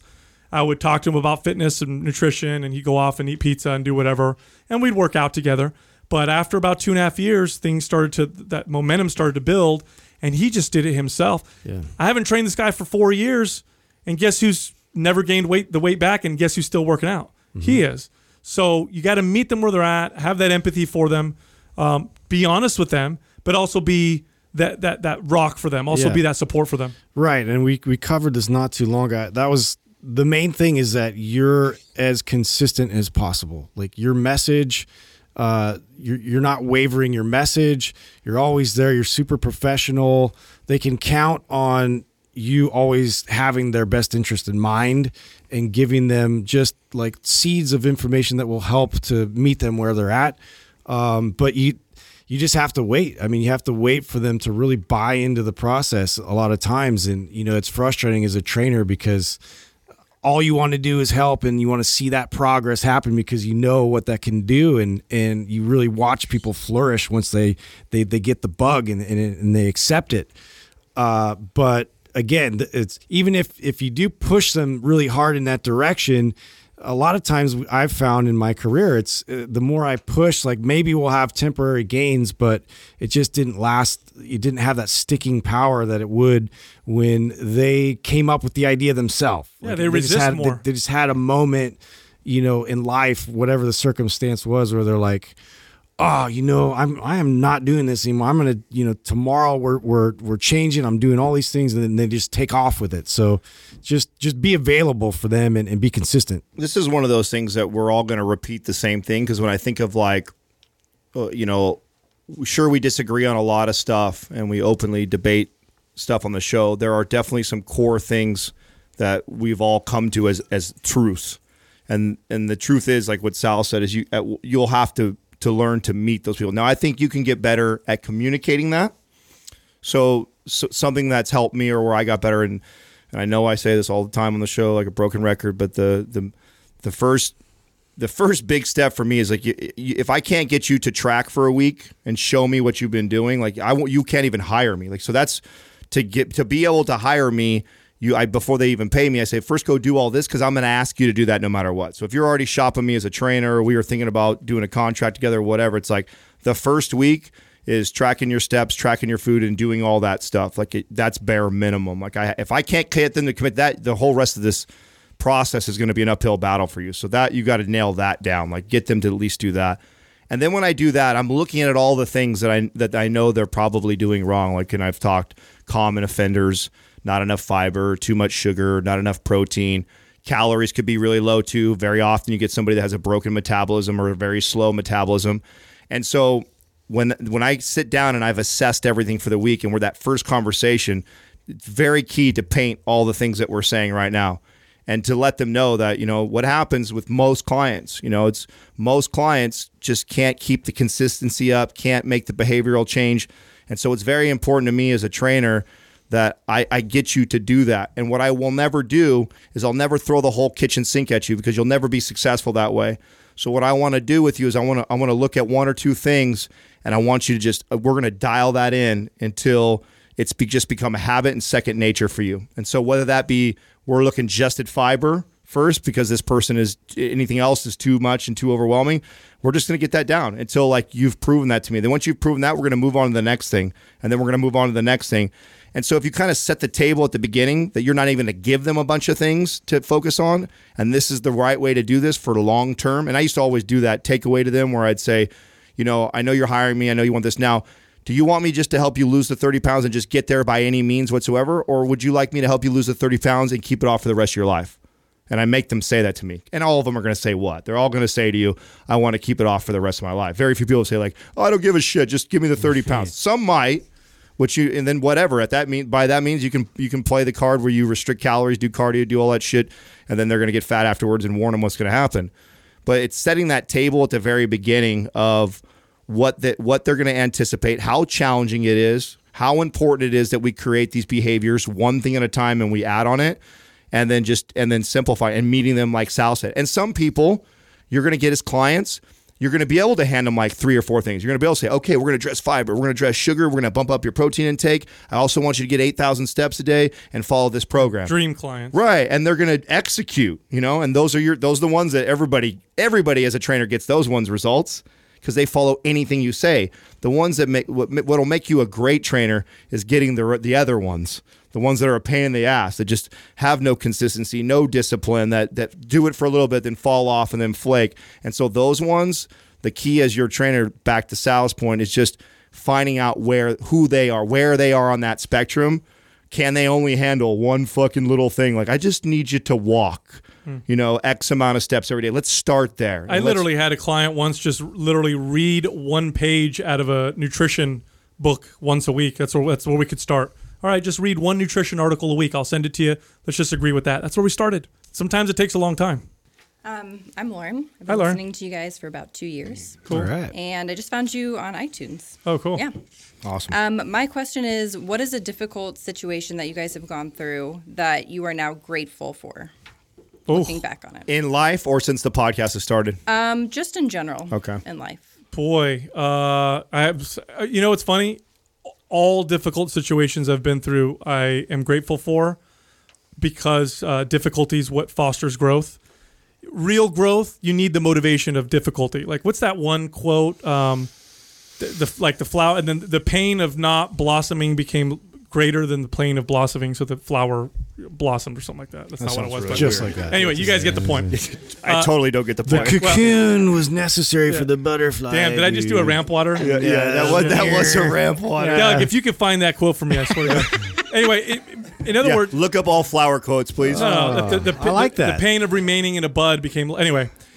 The point I'm is still confused. The point is challenge and difficulty is what it's really what fosters real growth because it's so uncomfortable, so painful that you either die or you grow. There's a lot of times I could quote one. That's probably most relevant to to fitness was when my body really just rebelled on me. There it is. And the day came when the risk to remain tight in a bud was more painful than the risk it took to blossom. Yeah, close. There you go. All right. Anyway, when my body rebelled on me, I get it. I was, I don't know how old I was, probably 29, 30. And I had identified so strongly with my body, being strong, muscular, whatever. I was a trainer, had been a trainer up at this point for 12 years or whatever. And I thought I had an autoimmune issue at this point. I couldn't contain any food in my body, lost about 15 pounds, was weak, tired. I thought I was eating healthy. I was eating my chicken breasts and my whole wheat and all that stuff. I was working out, and here I was withering away, feeling terrible. Still had clients. People are asking me what's going on, going to doctors. No one can figure it out. And at this time, I had my wellness studio, and I had 2 very smart wellness experts or individuals that worked with me, and they were very different from me. I was the trainer. I was the build muscle, burn body fat. And they were the esoteric, meditate, gut health, wellness type people. And here I was, and I finally gave in. I couldn't handle it anymore. I sat them down. I'm like, I need your help. I have no answers. I don't know what's going on. And so they said, okay, we're going to do gut testing. We're going to do an elimination diet. You're going to start to meditate. You're going to change your workouts. You're not going to do the super intense workouts anymore. We're going to lower your protein intake because you're eating insane amounts of protein. Eliminate all your supplements. At this point, I was addicted to them. And I did that. It took a year. It was very, very difficult. I had to completely change my approach to everything. In fact, the way I got through it was to completely ignore how I looked. I actually stopped looking in the mirror because I'd identified so strongly with how I looked. And at this point, I had given in. I'm like, I just need to focus on my health. I don't look at myself anymore. And I said to myself, I don't care. I don't care what the end result of this is. I just need to be healthy because this is absolutely terrible. And I've talked about this on the show. There was one point where it was like a year later, and I had seen a reflection off of another mirror, and I had seen myself. And because it was from a weird angle, for a split second, I thought it was someone else. And I remember thinking and then I'm like, wait a minute. He's sexy. I look pretty good. And then for the first Get time over here. yeah, for the first time, I looked in the mirror. I'm like, holy shit! Like, I look better than I did before. And then it was like, oh wow! Like, being healthy made me look better than when I was just trying to look a particular way. And it was a huge, monumental moment. But it was a year of shit. Like, I'm serious. Like, I was so hyper reactive to certain foods. If a breadcrumb was on my food, that was it. I was fucked for a week. Like, if I missed sleep, I was fucked for a week. If I trained too intensely, I was screwed. It was a very difficult time for somebody that had identified so strongly. I mean, imagine if whoever you think you are, and that shit gets challenged. Like, you love running, and then you can't run anymore or whatever. Like, and so I'm very grateful. If it wasn't for that, I wouldn't be who I am today, and I definitely wouldn't be doing what I'm doing right now. 100%. I would still be that meathead. I would still be that guy talking about building muscle, macros, burning body fat. I would not be who I am today, and for sure wouldn't be able to impact people in the positive ways I think I can do it now. Yeah, there's been a few examples. I mean, I've brought this up on other podcasts before, but for me, it was really my going to a school out in Chicago, and it sounds like kind of trivial, like it's not a big deal. For me, I had like this whole safety net. So I had all my friends, I had my family, had my girlfriend at the time, and I was just literally just trying to figure out who I was and like what I was all about. And this was one of those pivotal moments. I just knew internally I had to step out of my comfort zone and do something to find who I was. And I didn't want to do it. And so I stayed for 2 years in San Jose and tried to go to school, tried to make this relationship thing work with, my girlfriend at the time who was at Cal Poly, and I was like going back and forth, like obsessing over, trying to make it work. And like this long distance relationship was just ridiculous. It was like stupid that I was like trying to hang on to that. And so I just decided, I was like, like I'm out of here. Like, I'm just going to go. I'm going to do something that like is shocking to my parents. It's shocking, to my girlfriend at the time, like my friends. I'm leaving everybody. I'm out. And I had the opportunity. I had somebody that was recruiting, and I gave him a tape, and he's like, yeah, we got a spot for you out in Chicago. And I was like, oh shit, Chicago. I know nothing about Chicago. I go out for a trip, and the weather was great. It was like 70 degrees, no humidity. It was like a total facade. Like I had no idea what I was in for. And I say that like everybody scoffs because we're like from California and like there's no real weather concerns here. But I went there and it was like 30 below. And it's 30 below, and I'm like, I have no friends, and I'm trying to like reinvent myself. Isn't this when your girlfriend broke up with you? Yeah, she broke up with me, and I'm listening to a lot of Stained at the time, and so there was some tears, and I'm not proud of that, but it was like challenging. It was like it took me a while to get outside of my shell. Even like I didn't want to hang out with anybody. I was like a hermit there for like the first year. I was just like, no, I'm just going to work. I'm going to work, and finish school and become like, at the time I wanted to be a physical therapist. And so I was like learning to do that. And I had to work on getting outside of my comfort zone and introducing myself to people I didn't know and doing things that, just really were outside my character. And I had to like, build upon that. And so that was the catalyst for where I am today. Like it obviously, it ruined my relationship, which was great. Like I'm super glad that didn't work out in hindsight. But all these things, like I needed to do that. I needed to find out who I was, and that was really hard. And and I'm really thankful that I just decided that was the right thing to do, and I went with it. So. I answered this on an interview that I did recently, and what I told him was that it was my childhood. So for me, and we don't talk a lot about it on the show, mainly because I don't like to, because I never want people to think that I feel sorry for myself. Nor do I ever want people to think that I don't think that there's people that have been through way more shit than I have. Like, I know that I probably had it on easy street compared to a lot of kids. But those that don't know, my father committed suicide when I was 7. My mom remarried into an abusive relationship that she carried on for the remainder of the time that I would be in the house. And I carried a lot of animosity through my 20s towards her because of that. In my 30s, I'm grateful and I would never change it, looking back now.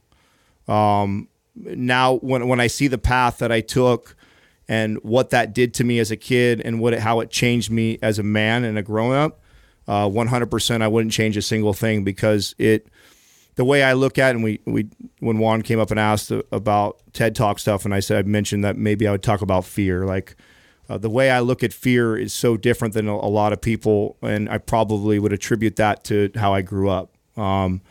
At that age, to see the things that I saw, to be a part of those things at that young of an age. And at that age, you don't know any better. You just assume, and your parents tell you things like every family has problems. We're normal. So when I got older and, things would be tough, like I would try something and fail, or, I would, start a new business and not be good at it, or try a sport and not be good at it. Like, that was no big deal to me. Like, I can't relate to somebody who just gets defeated by things so easy, because I grew up as an underdog for so long, and it forced me to thrive in that environment. And I know that it's forged me into the man that I am today. So as dark as it is and as painful as it probably was, I 100% wouldn't go back and have it any different. And now, like, my relationship with my mom, I think, is incredible, because I do. I think that she did the best that she could with the tools and the resources that she had. She had me at 20 years old. She came from a very nasty, broken home. And so the behaviors that she learned, and she was married by the time she was 16 years old. So married by 16, have me by 20, father commits suicide. 7 years later, she's 26 going on 27 years old, trying to raise 2 kids, like trying to make ends meet. Found the first man that probably came into her life to kind of help her out. He so happens to be an asshole and in an abusive relationship, and then took us along for the ride. Not meaning, and not thinking, and I think I thought she was very selfish as a teenager going through, and so that animosity was there. But now looking back today, I go, man, like the things, being the oldest of 5, probably turned me into the leader that I am today. The way that I look at fear, the way that I look at adversity, none of that shit would have happened if I hadn't gone through all of that stuff as a kid, because then I would have looked at everything else, every other challenge that has hit my life. I probably would have looked completely different at that had it not been for that time. Hi, I'm Lindsay. Hi, Lindsay. And I've been listening for about 2 years. The year I graduated high school, actually, which was 2 years ago. Oh, cool. Wow. And Lauren, my sister, introduced me to you guys. Awesome. So my question is, you kind of alluded to it a little bit, but what are some of your biggest fears, and how have you been able to overcome them or face them? Oh, gosh. Well, mine's kind of pretty obvious. Like, I am peeing in public of, yeah. That's one. He's not afraid of that. Spiders, I was going to say. Besides that, yeah, just like speaking in front of people has always been a massive fear of mine. Like, it's just public speaking. I know, like, Sal threw the statistic out there, like that's like a pretty popular fear for a lot of people. And every time we do these events, it's great for me because a lot of people can relate to that. And it's not easy. It's not an easy process for me to articulate what I want to say all the time, to be able to really even like have opinions all the time. A lot of times I like to listen and then come up with formulate my own opinion as the conversation progresses. And so a lot of people in the beginning thought that, I was afraid to talk, and it wasn't as much about that as to find the timing, find the rhythm, find, where I can insert something that was of value, or, something that was like ridiculous or funny or whatever. Like, I've never had a problem with entertaining people or like being silly or doing things like that, but like to capture a crowd and teach them something, and that always scared the shit out of me. I don't know why. It's just one of those things that never came naturally to me. So I've had to work my ass off to just get in front of people and own it and know that nothing is going to come out exactly the way that I want to say it, and that's okay. And I can just keep talking and get better at it as I keep the reps happening and as I keep communicating with these guys and surrounding myself with people that are good at that. It comes naturally. So yeah, that's been one of my biggest things I've faced, which is it's pretty silly, but like I've had moments growing up where I've had to talk in front of class. And so like, going through elementary school, I know a lot of people have had to present something in front of class, like a project. And I remember, I think distinctively, it was like 4th grade where I was supposed to demonstrate something. Like it could have been anything. It could have been like throwing a ball or whatever. And I just couldn't come up with a concept.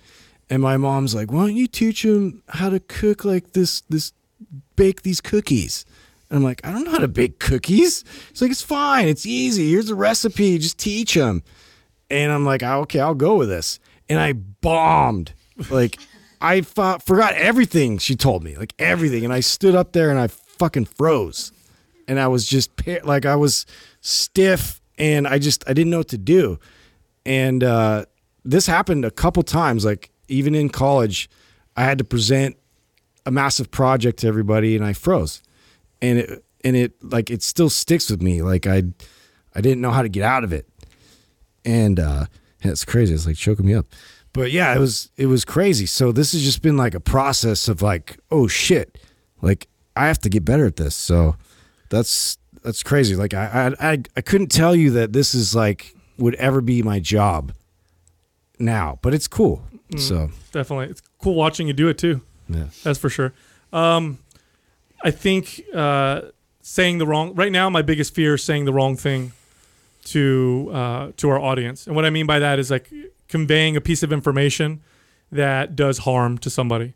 So if I say something about an exercise or nutrition, or I recommend a supplement, and it takes somebody down the wrong path or hurts them, that really scares me. There's a lot of responsibility, I think, that comes with knowing that people are listening. I remember it used to give me anxiety when we first started the podcast, and I'd listen to the episodes, and and Doug would be like, "Oh, we got 500 downloads, or we got 1,000 downloads." I'm like, "Oh shit, 1,000 people heard what I had to say," and I'd hear what I say, and I'd be like, "Oh my god, I hope I communicated that right, or I hope I'm telling them to do the right thing, and I hope it helps them. I hope I'm not doing the wrong thing or saying the wrong thing."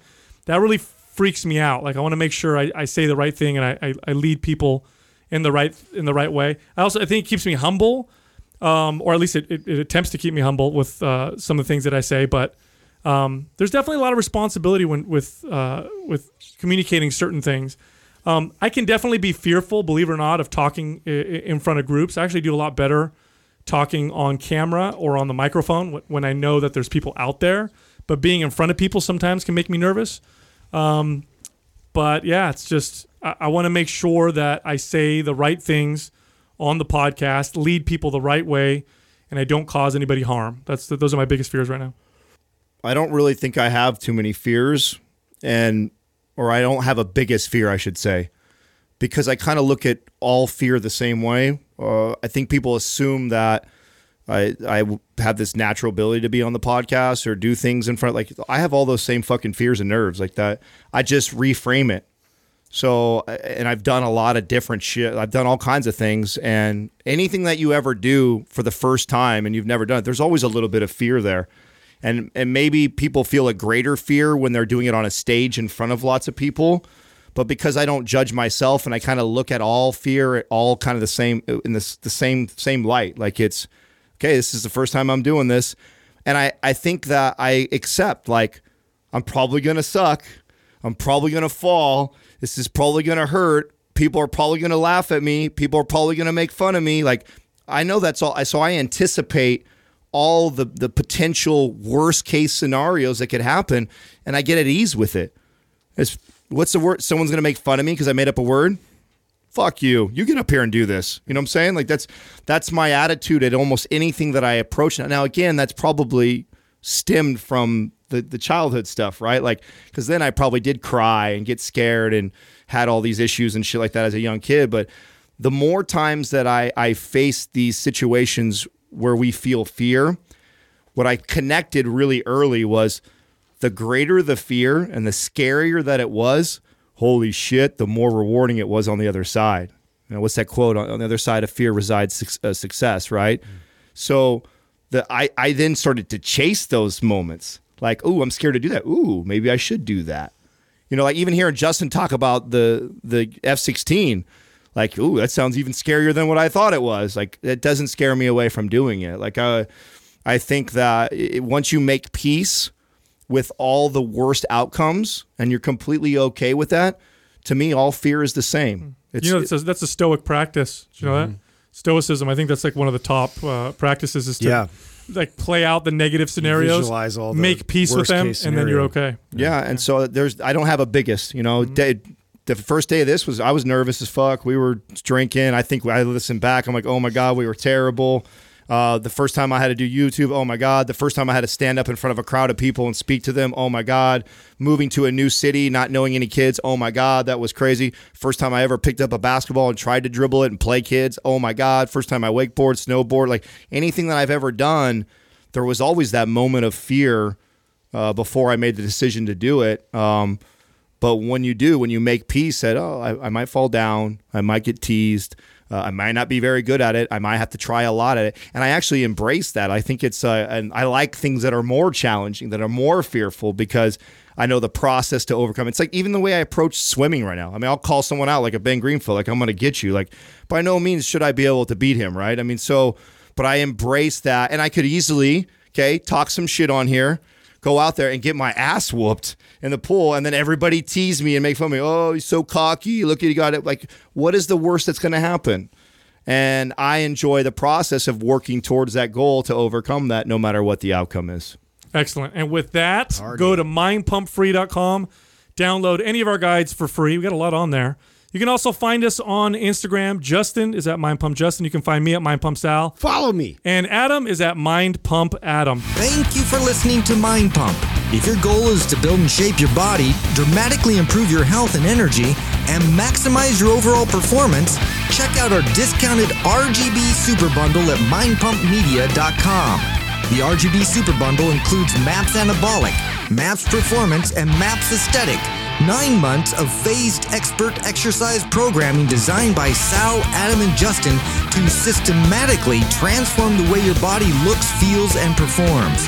With detailed workout blueprints and over 200 videos, the RGB Super Bundle is like having Sal, Adam, and Justin as your own personal trainers, but at a fraction of the price. The RGB Super Bundle has a full 30-day money-back guarantee, and you can get it now, plus other valuable free resources at mindpumpmedia.com. If you enjoy this show, please share the love by leaving us a 5-star rating and review on iTunes, and by introducing Mind Pump to your friends and family. We thank you for your support, and until next time, this is Mind Pump.